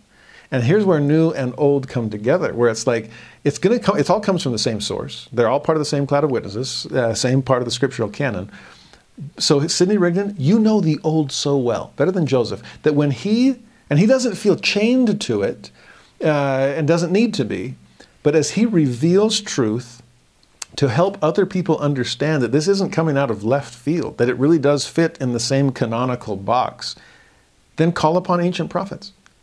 Sidney Rigdon is going to play a huge part in that. So as new revelation comes to Joseph Smith, Sidney can say, oh yes, Brother Joseph, that's just like Paul said to the Ephesians. And this is just like Jeremiah talked about in his message, or this or that, and take ancient prophets, take the holy prophets that you are so well familiar with, and call upon them to prove Joseph's words. Sidney, with your familiarity with the Bible, take the revelations coming to Joseph Smith and give them biblical backup. In the Book of Mormon, we learn that part of the purpose of the Book of Mormon is to give the Bible its own backup. Well, now the Bible is going to return the favor. And Sidney is going to help with all of that. Verse 24, then keep all the commandments and covenants by which ye are bound, and I will cause the heavens to shake for your good, and Satan shall tremble, and Zion shall rejoice upon the hills and flourish, and Israel shall be saved in mine own due time. By the keys which I have given shall they be led, and no more be confounded at all. There's a lot in those verses. At the beginning, when he speaks of being bound in covenant and commandment, we don't like the word bound. It feels like a straitjacket. It feels like we're chained. And here I am trapped by the commandments of God, and I can't do anything. God's standards are so restrictive. I hear that from teenagers sometimes. But think of that word bound. I, the Lord, am bound when you do what I say. The Lord himself will bind himself to us. That's what covenants are for. To cleave unto the covenants, as Emma Smith was told. And remember the twofold nature of cleave. Cleave to cut in half, and then cleave to stick together. It was always meant to be one. This isn't 1 + 1 becoming 2. This is half plus half becoming one again, the one it was always intended to be. So to be bound to God and him bound to us through our covenants and commandments, we're not being trapped. We're being tethered. We're not constrained. We're connected. This is not incarceration. This is in covenant relationship. And being bound together with Jesus, there's no one else I'd rather be wrapped up with. In fact, one of my favorite verses that Abigail says to David in the Old Testament, as she is pleading for the life of her husband and standing, she is the Christ figure in the story, as she is intermediating between David, justice, and her guilty husband. And she says this to David, the soul of my Lord, that's David she's referring to, shall be bound in the bundle of life with the Lord thy God. And the souls of thine enemies, them shall he sling out as out of the middle of a sling. And nobody knows better about slings than David, and just how far a stone can be separated from its source when you sling it. That's what happens to the enemies of God. Infinite separation, as opposed to those who have covenanted and committed to follow him. Do you hear how Abigail described it? Bound in the bundle of life. Next time you think of being restricted by your covenants or commandments, realize instead that you are bound in the bundle of life with the life and light of the world himself. You're connected with Christ. And as a result, what happens? The heavens shake and Satan trembles. You ever been at an NBA game or some sporting event where the crowd is cheering so wildly and jumping up and down in excitement that you can literally feel the bleachers shaking beneath you? Well, that to me is this sense of the heavens shaking for your good. How does that make the opposing team feel there on the bench? They're shaking too, but not shaking the way the stands are. They are trembling, and that's Satan for you. Zion rejoicing upon the hills. We're getting closer to the mountain of the Lord. Here's the hills. Zion saved in God's own due time. Be patient. It's coming.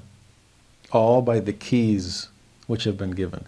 Keys mentioned back in verse 18 that have been given to Joseph Smith. There's still order in all this. The revelation then ends in 26 and 27. Lift up your hearts. Be glad. Your redemption draweth nigh. Fear not, little flock. The kingdom is yours until I come. Behold, I come quickly. Even so, amen. You realize that in almost every one of these missionary revelations, it's lift up your heart. It's be glad.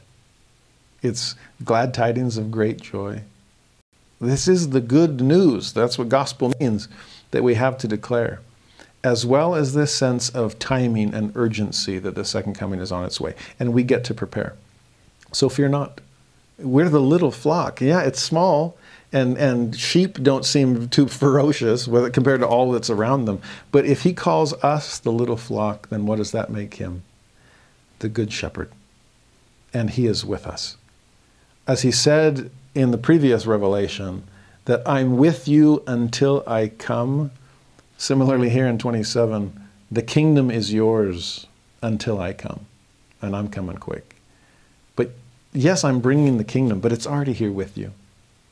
May the kingdom of God go forth, that the kingdom of heaven may come, right? It's yours. It's the Father's good will to give you the kingdom, he said in a prior revelation. You already have it. And then we close today's lesson with this beautifully brief revelation, section 36, to Edward Partridge. One more hero of the early days that ends up becoming the first bishop, and we'll come to know him even better later when he's called to that position. But he was amazing too, ready and willing to sacrifice everything he had and everything he was to serve God and build up his kingdom. Edward Partridge was as good as they come. The revelation to him begins, "Thus saith the Lord God, the mighty one of Israel. Behold, I say unto you, my servant Edward, that you are blessed, and your sins are forgiven you." Tough to beat that blessing. "And you are called to preach my gospel as with the voice of a trump." Well, perhaps the blessing was twofold. Not just the forgiveness of sin, but a chance to preach the gospel so that other people can be forgiven of their sins as well. Do it with the voice of a trump, loud and clear. Verse 2, "I will lay my hand upon you by the hand of my servant Sidney Rigdon, and you shall receive my Spirit, the Holy Ghost, even the Comforter, which shall teach you the peaceable things of the kingdom." There it is again, the Holy Ghost appearing time after time. He is your ultimate companion, the source of your strength, the guide in all that you're doing, the blessing you're trying to extend to other people. The Spirit will teach you these peaceable things. But the way he says it, you'll receive it. This is your confirmation. You're receiving the gift of the Holy Ghost. Who's going to perform the ordinance? Well, Sidney Rigdon.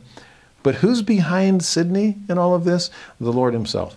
And the way he puts it is beautiful. It's like he's saying, now, Edward, I'm going to lay my hands on you. You can picture Edward Partridge going, seriously? Really? You're going to get the hands on the head, and he wants to look up and see whose they are. And the Lord's like, well, I mean, they're going to look a lot like Sidney's. In fact, technically, they will be Sidney's. But symbolically, those are my hands on your head. I hope we sense that anytime someone with priesthood authority lays their hands on our head, that it's not them that we're feeling. It's not their words that are coming. Remember, not the words of men or the words of man, but the words of me. Remember how he said it earlier to Sidney himself? Their arm shall be my arm. Well, now he's reiterating that. His hand will be my hand. I will reach to you through my servant. Whether by mine own voice or the voice of my servants, it is the same. It says in verse 3, you shall declare it with a loud voice. It's trumpet-like after all, saying, Hosanna, blessed be the name of the Most High God. This is the triumphal entry, which should make us think of the second coming also. Hosanna, laying out our palm branches, spreading the path with our own garments of praise, those robes of righteousness. Lord, save us. That's what Hosanna means. Open your mouth, it'll be filled with this too. Part of that cry is repentance, but part of that is praise, Hosanna. Verse 4, now this calling and commandment give I unto you concerning all men. So I'm giving it to you, but it's meant for everybody. What I say unto one, I say unto all, right? This is my voice unto all men. Here's the message, verse 5. So if you didn't trust me before, please trust me now. All of these missionary revelations are intended for every member, a missionary. As many as shall come before my servants Sidney Rigdon and Joseph Smith Jr., embracing this calling and commandment, shall be ordained and sent forth to preach the everlasting gospel among the nations. I get a kick out of that in some ways, because what have we seen so far today? All these revelations, they're starting to pile up. We've gone through a lot, okay? And now as we approach the end, it's like, how many more of these are we going to do?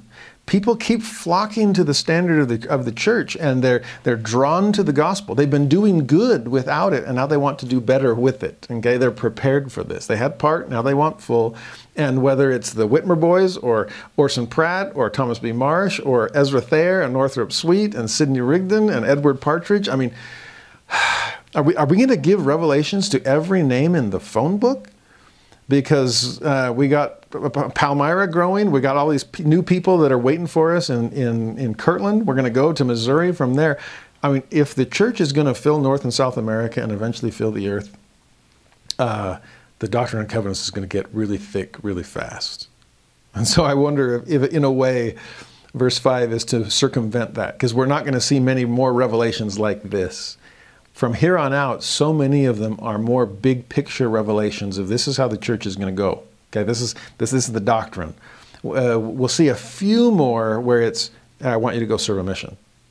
But I think in many ways, verse 5 is, by the way, this applies to everybody. If you have desires to serve, you are called to the work. Remember, we saw that in section 4. Well, here it is. Anybody who embraces this calling and commandment, send them forth. Ordain them. Let them go preach the everlasting gospel among the nations. It's all hands on deck, and everyone's invited to go make a difference. What will they say? Verse 6, they'll cry repentance. They'll say, save yourselves from this untoward generation, and come forth out of the fire, hating even the garments spotted with the flesh. Untoward is a word we don't use much anymore. In Joseph Smith's day, it meant froward. Well, that doesn't help. I don't use that word anymore either. Well, it means perverse or refractory or not easily guided or taught. Ah, okay, now I get it. This untoward, it's like they won't go toward the goal. They won't follow Christ. And if they won't go towards it, then they are untoward. I want to go somewhere else. I want to do my own thing. Well, we need to save people from that kind of attitude. We need to invite them out of the fire, which is what Babylon is headed for. We need to invite them to the real fire, the cleansing one rather than the consuming one, the Holy Ghost rather than the destructive signs of the times. Now, that idea of hating the garments spotted with the flesh, I always chuckle at my wife. We used to call her the stain Nazi. Because whenever somebody got a stain, they'd spill some spaghetti sauce on their shirt or something, she'd be like, quick, take it off.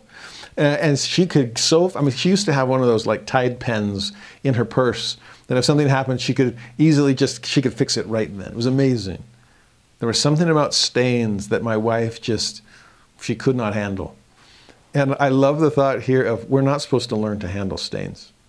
We're supposed to hate even garments spotted with flesh. That's the wine of the wrath of fornication, rather than to be cleansed through the blood of Jesus Christ. I don't want to be worldly. I don't want to be fleshy. I don't want to be spotted. I just want to be clean. Verse 7, this commandment shall be given unto the elders of my church. Again, this is far more expansive. This isn't just for you, Edward Partridge. That every man which will embrace it with singleness of heart may be ordained and sent forth, even as I have spoken. So 7 and 5, basically same kind of idea. All hands on deck. You're all invited. If you have desires to serve, you're called to the work. And then verse 8, to make sure you know who this invitation is coming from. This isn't just Joseph Smith lowering the bar, like, hey, we'll take anybody. No, this is the Lord raising the bar, but raising us to get over it. I am Jesus Christ, the Son of God. Wherefore gird up your loins, and I will suddenly come to my temple. Even so, amen. Now he's finally made it clear what the destination is. Over and over, almost every revelation today ends with some kind of promise of his coming. I come quickly. I'm already with you, but I'm coming too. But now he tells the specific destination. I will suddenly come to my temple. We've had hints so far about gathering and about threshing floors and about garners, about hills. But this is the first time the word temple appears in the Doctrine and Covenants. Preview of next week's coming attractions. Section 37 is when they're told, you guys need to move to the Ohio. Why? You need to assemble there. That's another word for gathering. And what's gathering for? To build temples. All right, that's the next thing that comes. What's next on the list? You need to go to Ohio so you can build a temple, because that's where I want to come. I'm moved by the placement of all of this, that all that we've studied today, from section 30 all the way through 36, missionary, missionary, missionary all the way through, in the context of second coming, and now it becomes clear, it's in the context of the temple. We're not preparing them just to enter the waters of baptism, to be bound in the bundle of life with the Lord requires the kind of covenants that can only be made in God's house. And so his invitation to all of us, if he is suddenly coming to his temple, he wants all of us to come quickly to his house as well.